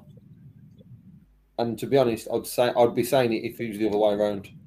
It's the fact that you know when an organisation's World Championship is. Why would you clash with that? Why? It's not just from the players' point of view. It's bigger than that. It's from a staffing point of view as well. That you look, a lot of the pundits and broadcasters did both this year. You're then taking work away from them as well. In the current climate that we're in, I'm going to say it's fucking ridiculous. From a player staff, you're right. From a fan perspective, I look forward to watching. I know we've only had one, but I look forward to going to the World Seniors. And if I wasn't there, I'd have still tuned into every session. If I wasn't at Lightside, I would have probably still tuned into every session in the WDF World Championships. I would have tuned into I'll tune into the ADC Open when that goes on TV, as we all tune into the PDC.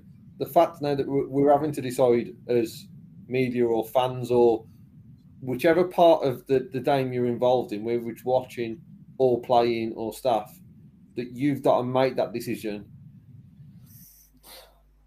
I won't quote what you've just said, Phil, but it's spot on what you said. I get what May says there. He says their hands were forced by Lakeside. I understand that if that was the only date that Lakeside were prepared to give the WDF. However, again, that shows a lack of forward thinking from the WDF, that they're relying on one sponsor to chuck up their money. And that's what it comes down to. That Lakeside are funding most, if not all, of that prize pool. And to be dictated to by that, when, let's be brutally honest, we were there last year, especially early on in the tournament, they couldn't give tickets away. It was empty. So to then put 2 tournaments up and make fans choose between one or the other,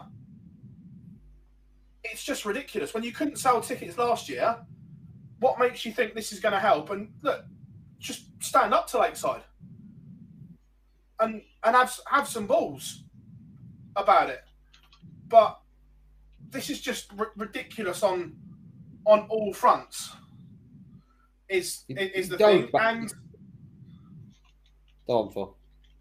and it also goes back to the fact that now the Lakeside is after Q School, players are also going to have a choice now, because I'm not 99.9% certain that exemption will not be there this year for anyone that wins a tour card to play at Lakeside. So potentially this puts players off from going to one or the other. So the WDF ranking system finishes at a certain point. It hasn't been rejigged yet. So are we going to get a draw and then have to muck it all up again and fill spots because 5 or 6 1-on-1 tour cards? Potentially. You've got a Dutch Open that takes place 2-3 weeks before when this is then due to play. That is a 2023 event. Is that classing now as part of the qualification criteria for this? But for me, it goes back to the communication of not knowing a 12-month calendar from your organisation. Yes, we're still waiting on one for the ADC. The PDC one normally that's released in and around this time of year. For what the players, what the fans, what you've got to look forward to, like it says in all prospective staff, the fact we haven't got that, it goes back to that we're now in this place where it's strongly rumoured that it's going to take place in that week. But nothing seems to be sorted or announced. Communication just isn't there again. I seem to mention that word every week at the moment, but it just becomes more and more frustrating. Well, the one I look at in particular that could affect on all 3 fronts, and I don't know if he's listening tonight, but it's Jim McEwen. Because Jim has openly spoken that he wants to go and get his tour card. He wants to play on the Pro Tour. He is also, at the moment, in a Lakeside position. And he's more than capable of going and qualifying for the Seniors World Championship as well.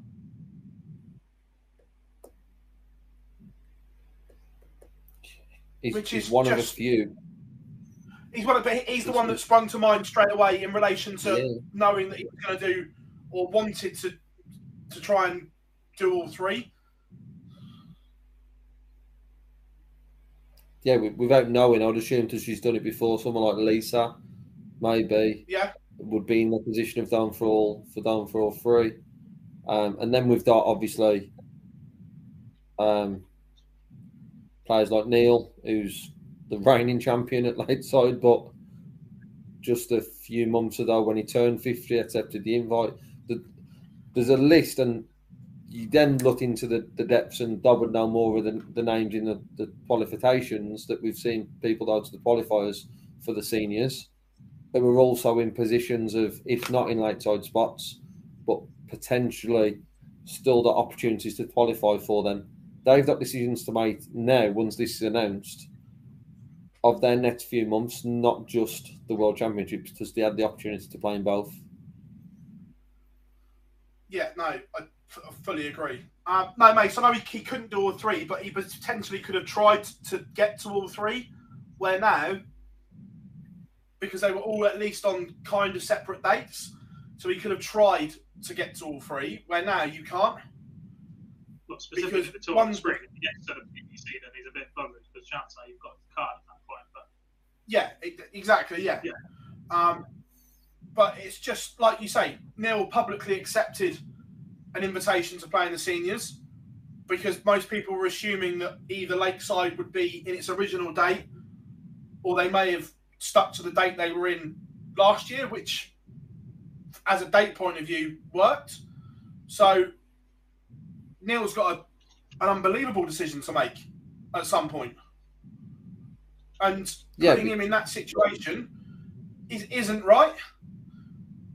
Because either way, there's a huge story. The 2 stories are, one, he either declines or then says no to his invite, or the bigger story is he then doesn't go and try to defend his Lakeside title, which then makes the WDF look absolutely ridiculous that their defending champion won't go. So the players are in a ridiculous situation here. The players are in a ridiculous situation. The organiser are in a ridiculous situation because nobody wins from this. If you're splitting an audience in public, then you're struggling. The Lakeside, like I said, couldn't give tickets away. Circus Tavern was brilliant last year, but there's more to come from it this year. You're going to be splitting that audience. They're both in similar areas of the country. People that are going to travel between one will likely be able to travel to the other one. They're not a million miles away. You've then got the issue that actually seniors have a Thursday night session this year. Lakeside's going to have a Thursday night session in that week. The Premier League will be on at that point. And then you run into the Super Series at 10 o'clock in the evening. There is potentially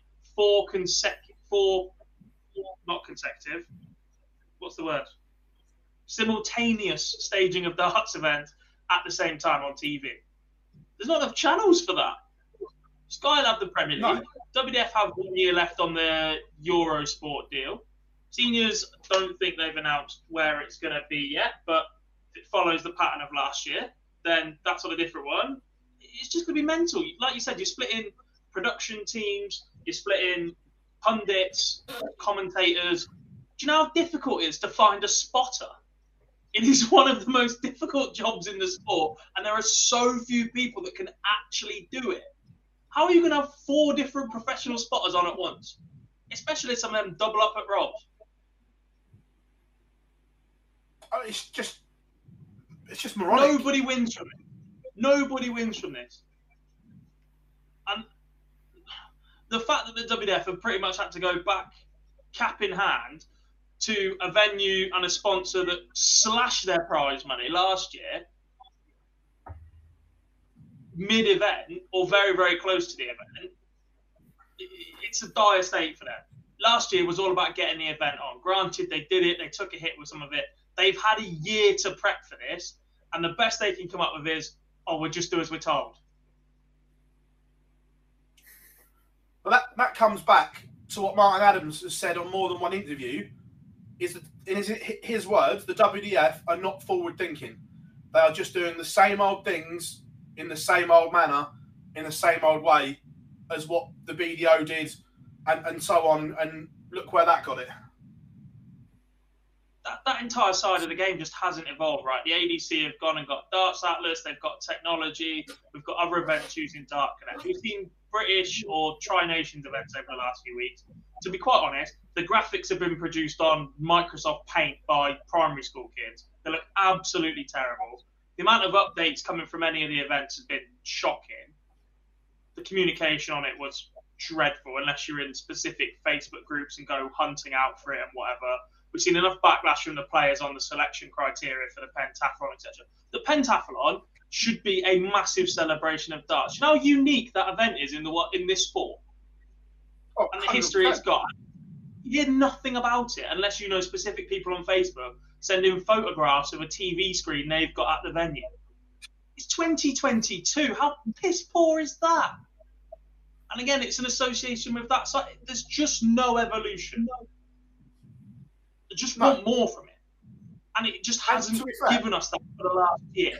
I was so happy for the WDF to be back, to be taking control of it. They said all the right things right at the start. They said absolutely everything right at the start. They had to distance themselves from the BDO naming, and basically they've given it a lick of paint. Well, and I'm not even sure that's right.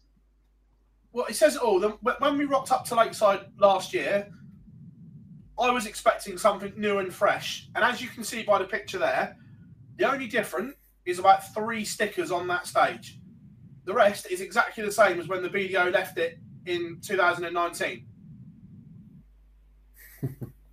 And the state of the trophies. Oh, what? Pac-Man on a board?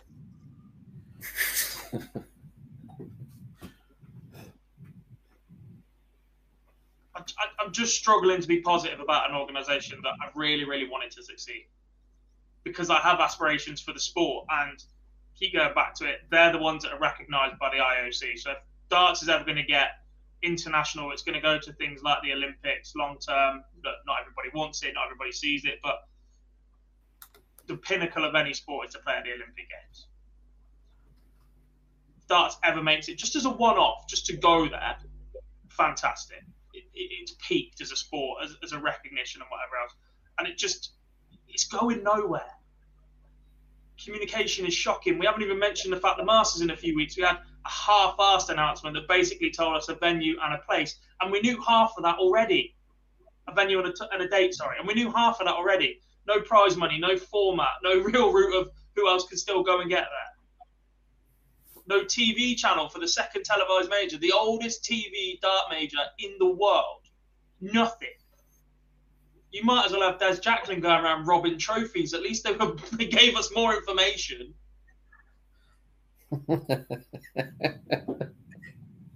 It is. It's just ridiculous. Like you said, look, I've always been a little bit negative on it. Look, let's not hide that fact.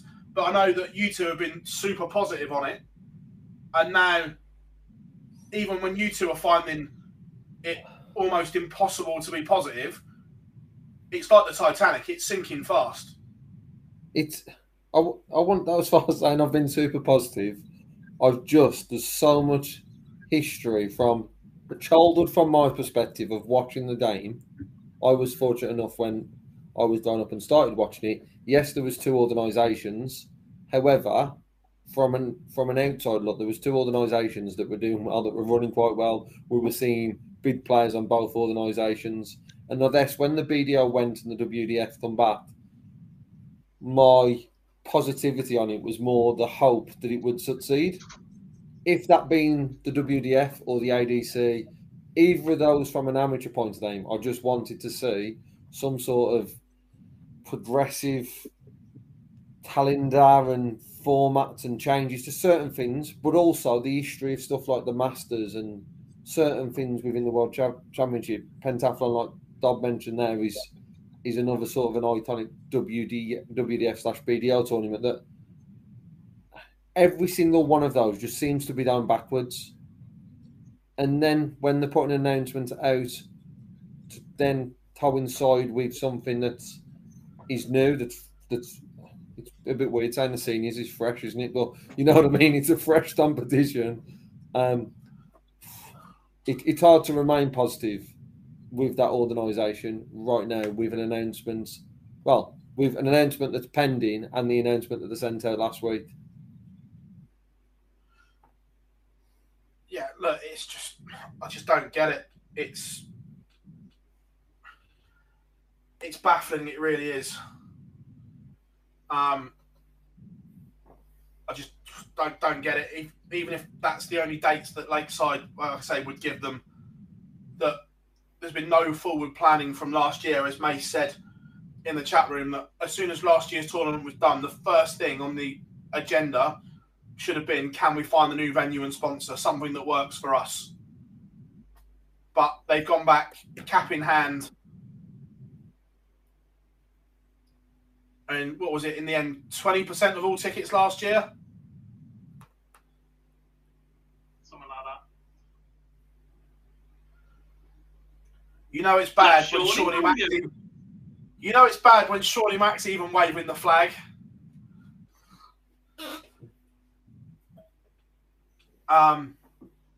Look, it's just another huge own goal. Really is. Too late, Shawnee. We saw it. You can't delete it now.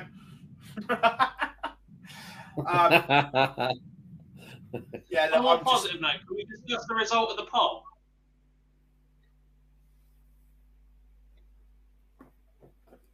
Is it Southgate in or out? Get him gone.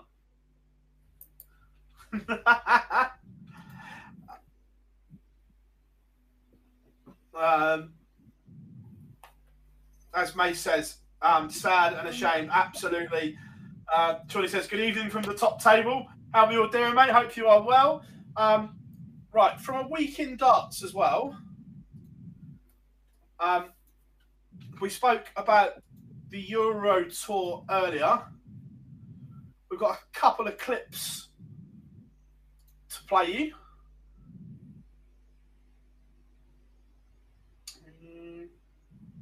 Why isn't...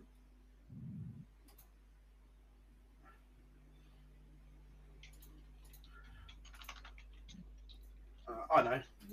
Is it?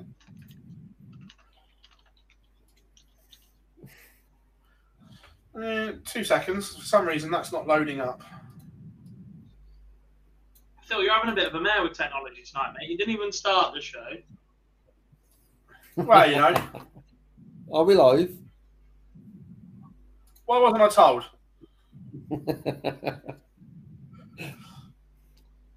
I will tell you, Phil, your first intro was better than your second intro, and no one heard the first intro other than me and Dom. Yeah, I really enjoyed it. It's weeks, that.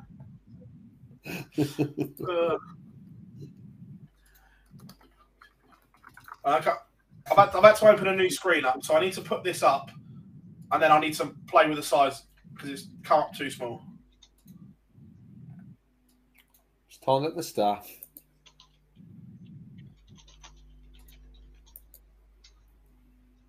That's not too bad considering I freehanded it.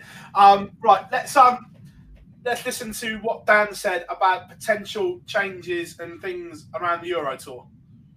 It's the best tour in professional sport. You know this, Phil. Everybody knows darts knows this. It has been great having it back.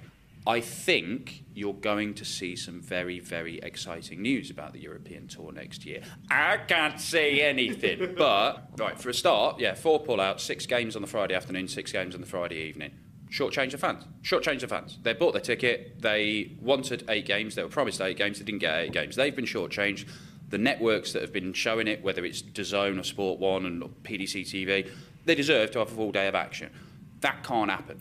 So, as I understand it, massive fines will be one of the things that will come in. But I think they'll also... It's a carrot and a stick. We'll say, well, you can win more money on the European Tour, so it's even more worth turning up. Although, why... there's big money anyway. If you're a seeded player, turn up, win 1 game on the Saturday and 4 on the Sunday, it's 25 grand in your hand. But the carrot will get even bigger, and the stick will also get even bigger. But there are technical things that maybe they can do. I mean, it's all about that busy calendar which we already mentioned. If you're going to have host nation qualifiers, you used to have them the night before. They clump them together now because, not just because it's easier and cheaper, but it means more players are going to turn up and play them, and you can get a better standard of qualifier coming through. It's going to be difficult. Maybe they can have some kind of standby list. I don't know. I've talked with the PDPA. They've had various suggestions for how you can do it. I'm not sure which ones they're going to go with, but more money into it, bigger fines if they don't, and just explain to players, look, we understand you're busy. If you've just spent 3 weeks or 4 weeks in Australia and New Zealand, if you've been playing Premier League all year, you're not going to want to play anything. Peter Wright says he's not going to play Euro Tour if he's in the Premier League next year, while the Premier League is on. Perfectly understandable. I get it. Do that. It's sensible. You're playing a lot of darts. You need to keep yourself fit and healthy and fresh.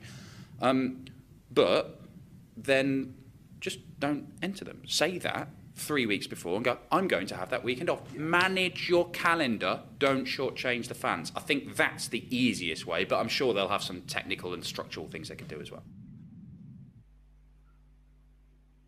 Enjoyed that from Dan. Very insightful. Look, he spends a lot of time on the Euro Tour, and when he says that, I'm excited that there's going to be some big news for the Euro Tour by the sounds of it. What's your thoughts on the bigger fines? I don't think it's going to make a difference.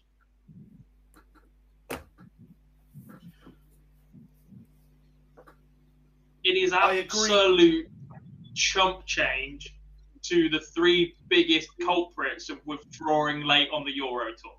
If they don't want to be there, they will just pay. Yeah. Yeah, no, I agree. And they'll get annoyed at just paying it, and they might then get into the habit of withdrawing earlier, etc. But to start with, if they cannot be bothered, they will just pay it. Throw a couple of insults around, and if I know what they're like, they'll throw their weight around a little bit when it then comes to invitation events.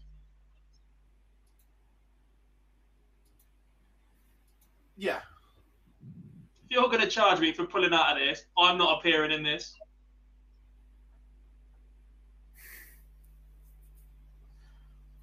It's going to be interesting. We're sorry, we need you in Australia. Please come back and play. We won't find you.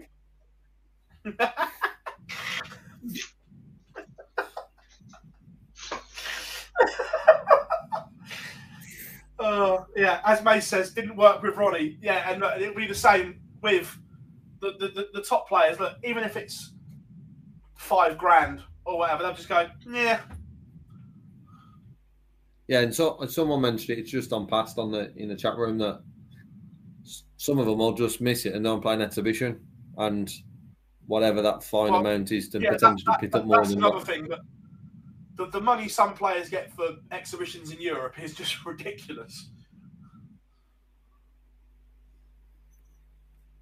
So I can't say. So we've also got a great clip from Peter Satira from the CDC as well, and he's hoping for big things from the CDC lot in the rest of the year. Yeah, the talent pool is deep, and that's the exciting part about it. It's our averages for an event are getting north of 80, and that's saying something. You don't come into that room and have an easy draw.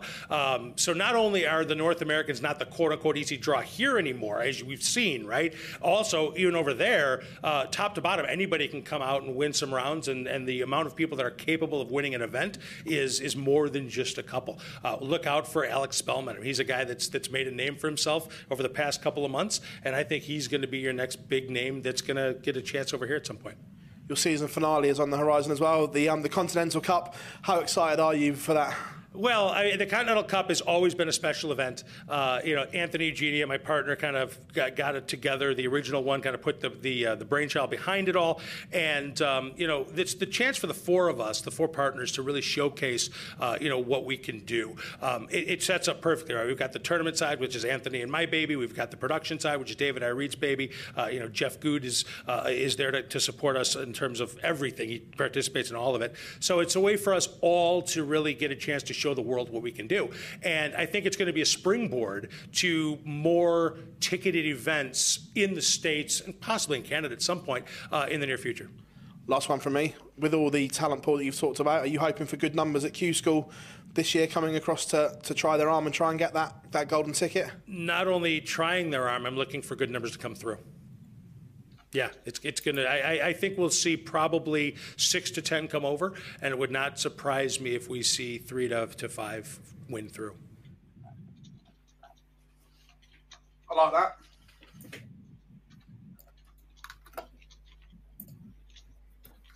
Yeah. All sounding very positive. What we said earlier, we started on the World Series. A trip all the way to New York for just a one-off is a long, long way to only play one event. I want one in Canada. Yeah, that would be cool. I'm hoping that leg of the tour. There's weeks either side, depending on when they stick the match play in and whatever else across that summer. The fact that Copenhagen's now in January means there's no real rush back. I think that we got Australia and New Zealand. I think we should get America and Canada. That tour's split in two. It's a bit like the DPA, DPNZ. They have a lot of their stuff together. Let's go to Canada. Because you've got the history of John Parr. You've got Jeff Smith, Matt Campbell doing absolute bits. You've got David Cameron as reigning seniors champion and absolutely smashing it in the CDC tour. We've seen him over here before as well. Let's go to Canada.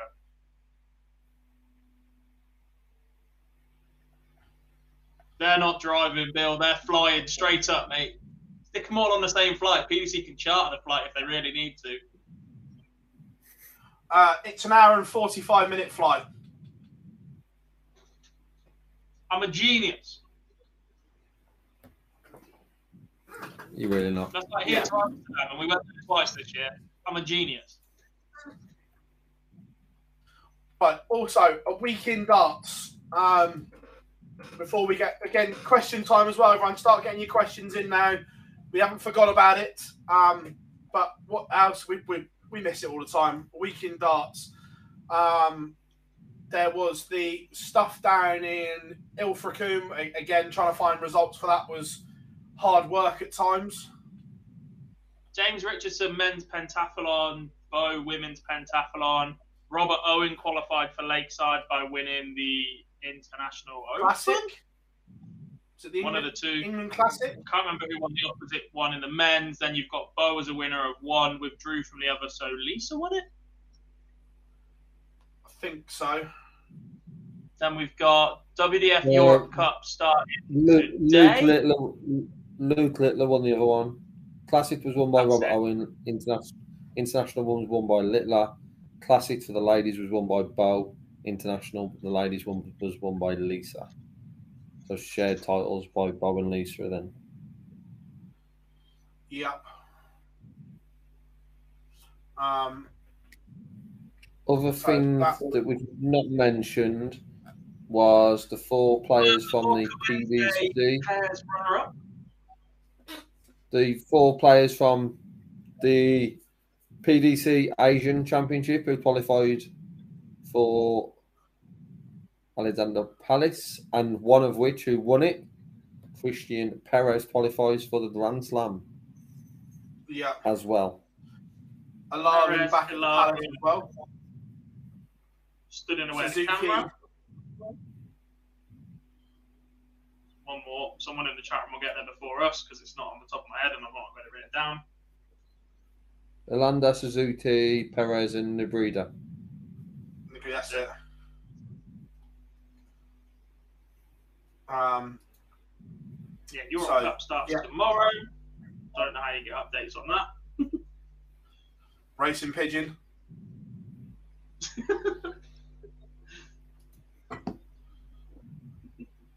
What else have we got? Super Series. Ginger. Yes. Very good finals night. Very good finals night. Scott Williams, superb. Really enjoyed last week. A little bit more of an international flavour this week so far. Lucas Weinig leading after 2 days, I believe. Yeah. The German Gerwin Price, as they call him. I don't see it personally, but yeah. Mace and Matt Edgar doing a smashing job. Glenn Doran on commentary and punditry is superb. Saw it at Lakeside a little bit last year. I really liked him. Sorry, Chris, he's coming for your job. I he won a thought bit. He did a really good job. I thought he did a really good job. And also, spoiler alert, coming this week on the YouTube channel, interviews with Glenn Durrant, Fallon Sherrick, Mark Webster, and Martin Adams. Yeah, let's not talk about that line, Rose.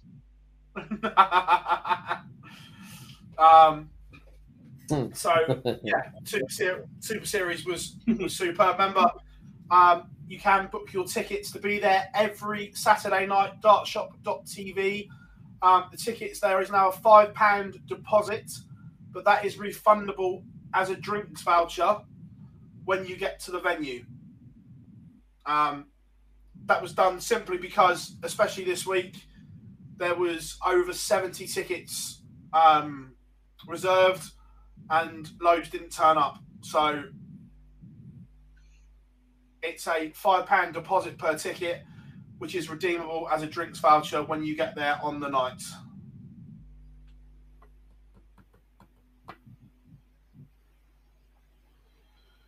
I might be there in a few weeks. Yeah.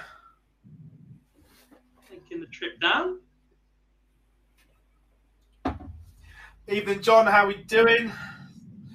As if that's the first time John O'Shea pops up. Your ears burning or something, mate. You think that's about you? It's in Portsmouth, Mike, so just along from Southampton. It's not too far. Not too far from where you are. Yeah. Shrek from where I am. Snap. So, yeah, right. Question time. I don't think we've missed anything else, have we? Probably. The poll. Which I've just ended because it was in my way. The poll. Get him gone. Unfortunately, boys, only 26% want Southgate in. And they were all the Welsh fans. They were all me in loads of different YouTube accounts. Boise on his birthday. If you've got enough accounts to get that many votes, you can hit like that many times. Dark show, gentlemen. Dark show. I don't believe the week we've had in the darting world, and you've decided that this week the poll will be about football. Yes, Are you for real? yes, we can. Just for you, Boise, stop crying your eyes out. You're gonna do it right. Stop crying your eyes out. Sounds like a 6-year-old sang it. Right, question time. So let's go.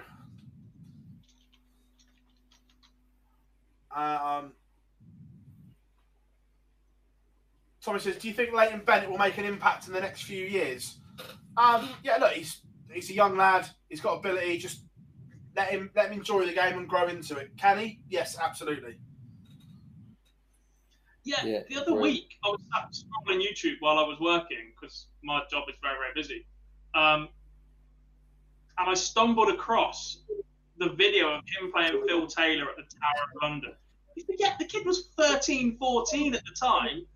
Mid-80s, pretty much all the way as well. A sensational performance. I think we got very, very high on Leighton very early. And there's a lot of pressure that came with it. Had difficulties the last couple of months. But he's still very, very capable. And if it clicks again, just that extra 5 or 10 points, he's dangerous once again. However, I am, at this moment, more optimistic about the career that Luke Littler will have. Because he is sensational. And he's smashing men up left, right and centre. And I just don't see that transition being an issue for him.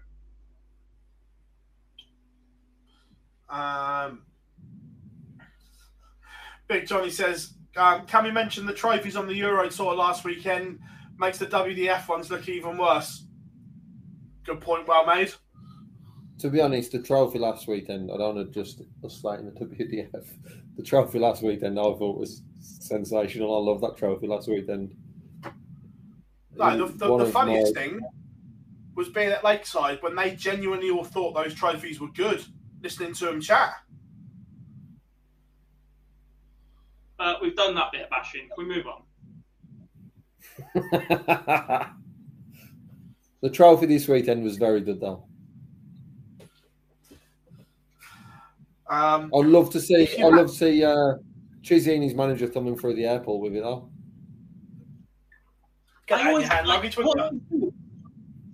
Some of the F1 trophies are ridiculous. How do they get these things back?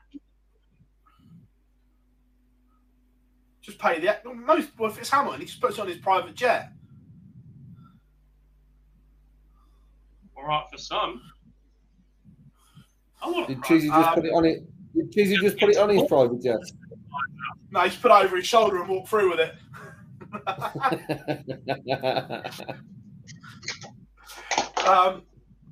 If you had to pick one of the top 16 Pro Tour qualifiers to win the World Grand Prix, who would it be?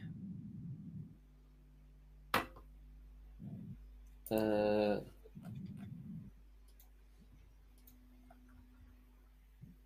don't know who came through what. Perhaps opening darts ranking for the first time or not. If I had to pick one right now of the top 16 that came through on his current form, Darryl Gurney, moving on. None of them. Andrew Gilding, to be fair, he's just awkward. Yeah, Gilding because he's awkward. Johnny, I love that.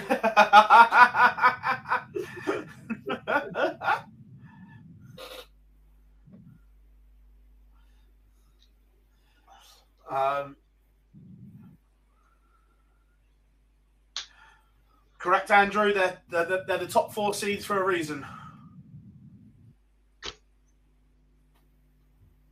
Yeah, because they were good 2 years ago, Phil. That logic doesn't apply to football managers. Right, Lee. Matthew says, could you see the PDC doing similar to the snooker, the mixed tournament? I would love it, but I don't see it in the near future. I would genuinely love them to, but I don't see it. It'd be a great way for them to promote the women's game, but then at the moment, with them only having one TV event as such, I would love to see. I think we looked at the pairings last week, and it was like Eileen and MVG, don't have the current women's series and Order of Merit, which I'd love to see. Who wouldn't? Yes. And take it to But for Bahrain. me, it'd have to be as long as they are. Money. Oh, friends. You didn't see what There's I still did. money in that meter. Make sure I There's can still- the camera. There's still money in that meter, isn't there, Dob, tonight? That 50 pence is stretched today, aren't you, mate? You know what, mate? I've been pretty reserved today, considering I've done my usual, mate. I've spoken sense with passion when it's been required. Southgate out. Don't be an idiot. So someone said, I can't remember what, the World Grand Prix is on Sky Sports starting on Monday at 7 o'clock. So Monday, Tuesday, Wednesday, Thursday, Friday, Saturday, final on Sunday. Yes.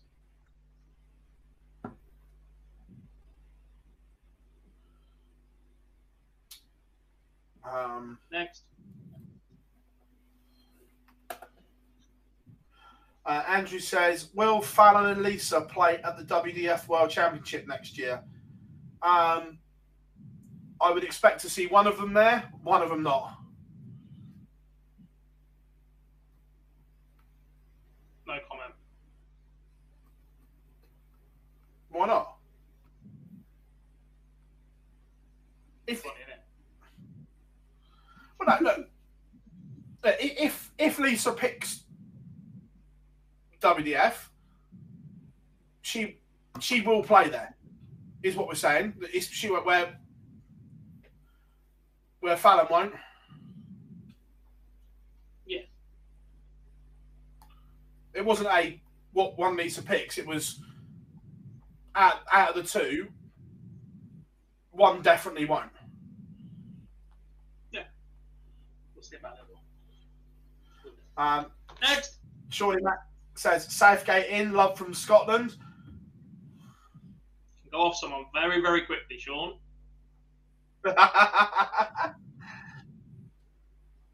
You know, my third favourite, Scott, behind Jim McEwen and Andy Murray.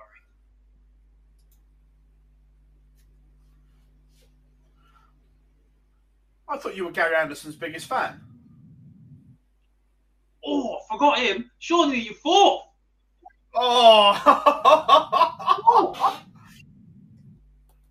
I put Snakebite out there and all, but he's not actually Scottish, so you know.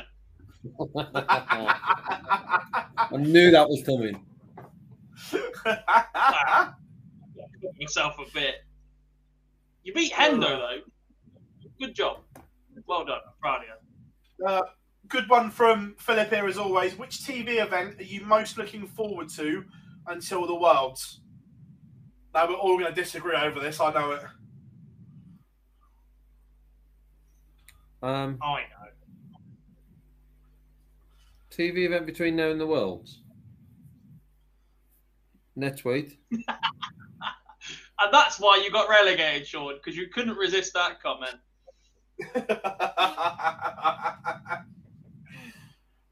For me, it's the Slam. Grand Prix. What? The Slam is the worst one, Phil. No, you're wrong. Jesus.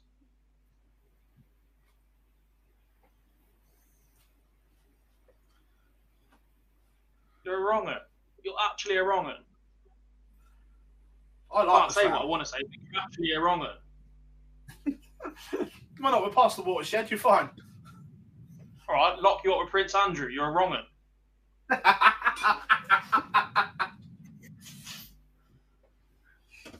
The Slam? Oh, Christ. I can't believe you just said that. I like the Slam. So Players' what, Championship Andrew's made a very good point. Players' Championship finals, day one, I'm Yes. looking forward to. There's one day I'm looking Turn forward to, up, probably between get now and seated, then. watch the darts, and hopefully I'm too drunk to remember the snooze fest that will be England's performance. I'm looking forward to it. Get to the darts and actually be in bed at a sensible time and get a proper night's sleep in my head. Phil, you used to go home and away to England. Surely you're going to watch a game. I didn't watch hardly any of the Euros in the summer. I just relied on our WhatsApp chat to tell us what was going on. You're miserable. I just think that the clown in charge will bore everyone to death. Right, dart show. Prince Andrew. Let's move on. But yeah, it will be good. Brock says, is Adrian Lewis showing signs of getting back to his best again? Yeah, but we keep saying it. But yeah, look, he looked very good at the weekend, and hopefully he kicks on. Yeah. Said it before, hopefully we'll see, and no better opportunity than next week. Fallout bar for the Grand Prix, yes.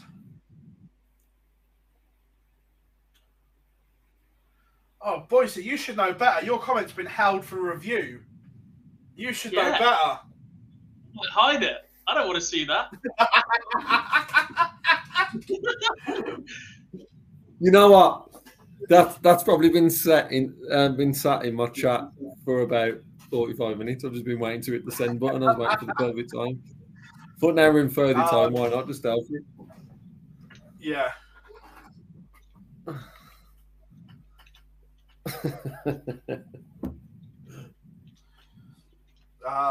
Right, last few then.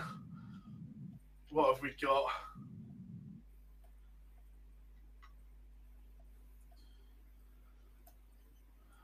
James says, can we get God like this every week? No. Who would I'm you like choose this to every check week. out?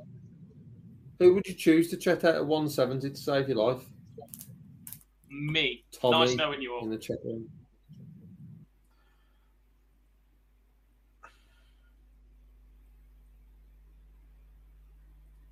In his prime of hitting them, was there anyone better than Whitlock?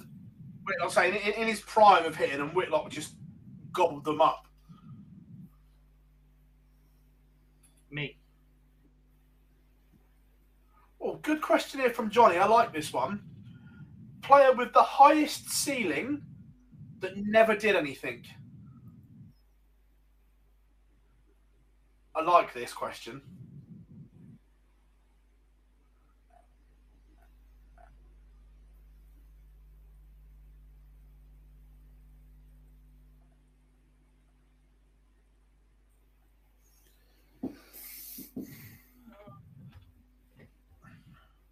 What are we classing as? Anything. Yeah. Because there's a couple of World Youth Champions you could have a crack at. Definitely. What's his name? Hubbard.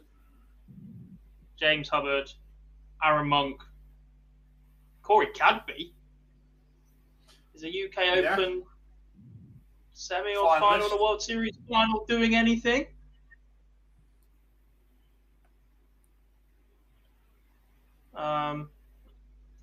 Terrible timing, and I hope he's not still watching, but I think Mr. Mace might have to be in that conversation.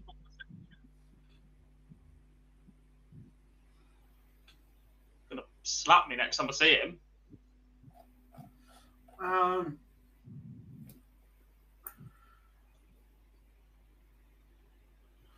Yeah, there's been a few. Look, for his ability, Adrian Lewis is still underachieved.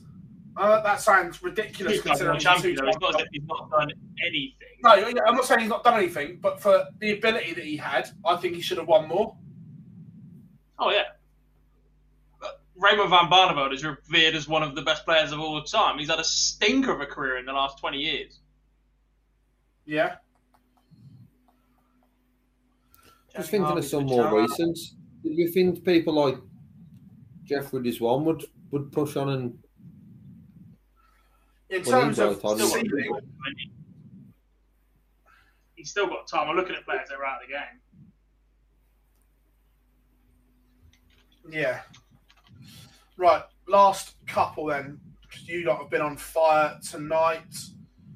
Bo in the Super Series, as she's been asked.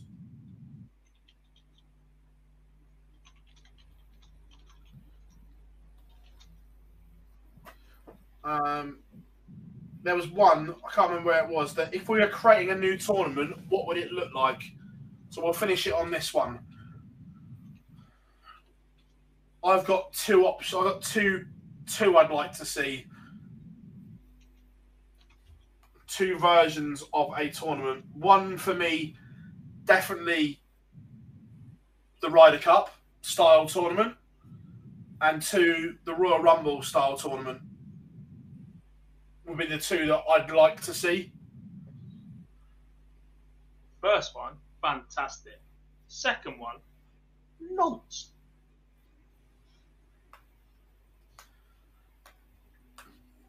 No, I'm with you, Dob, on that one.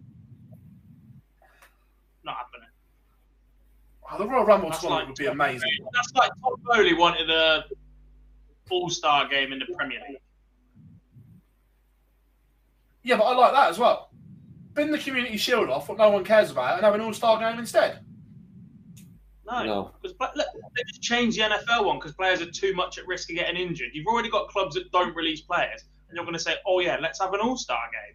I wonder why you're actually watching an all-star game that's got Ryan Bertrand up against, I don't know, James Tarkowski. Didn't think that one through, did you? I'm trying to think of somebody bang average. That's what Jordan Henderson, Trent Alexander-Arnold could all play it then. Yeah, right. It's just not happening.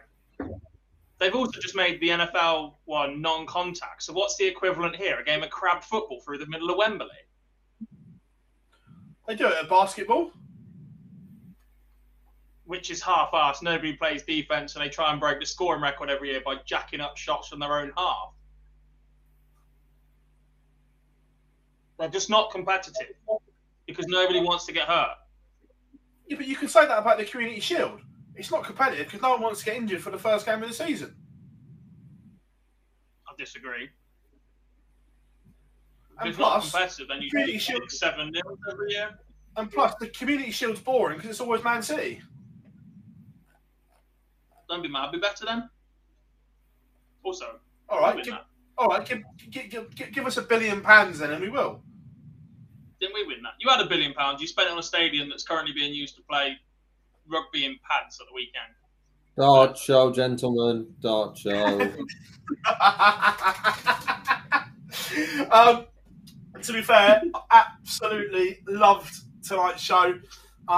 It's been superb. Remember, the Super Series returns tomorrow morning.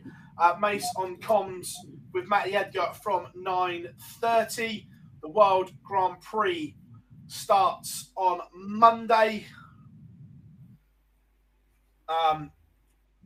which we will be there No live lounge next week, but we will have the Fallout Bar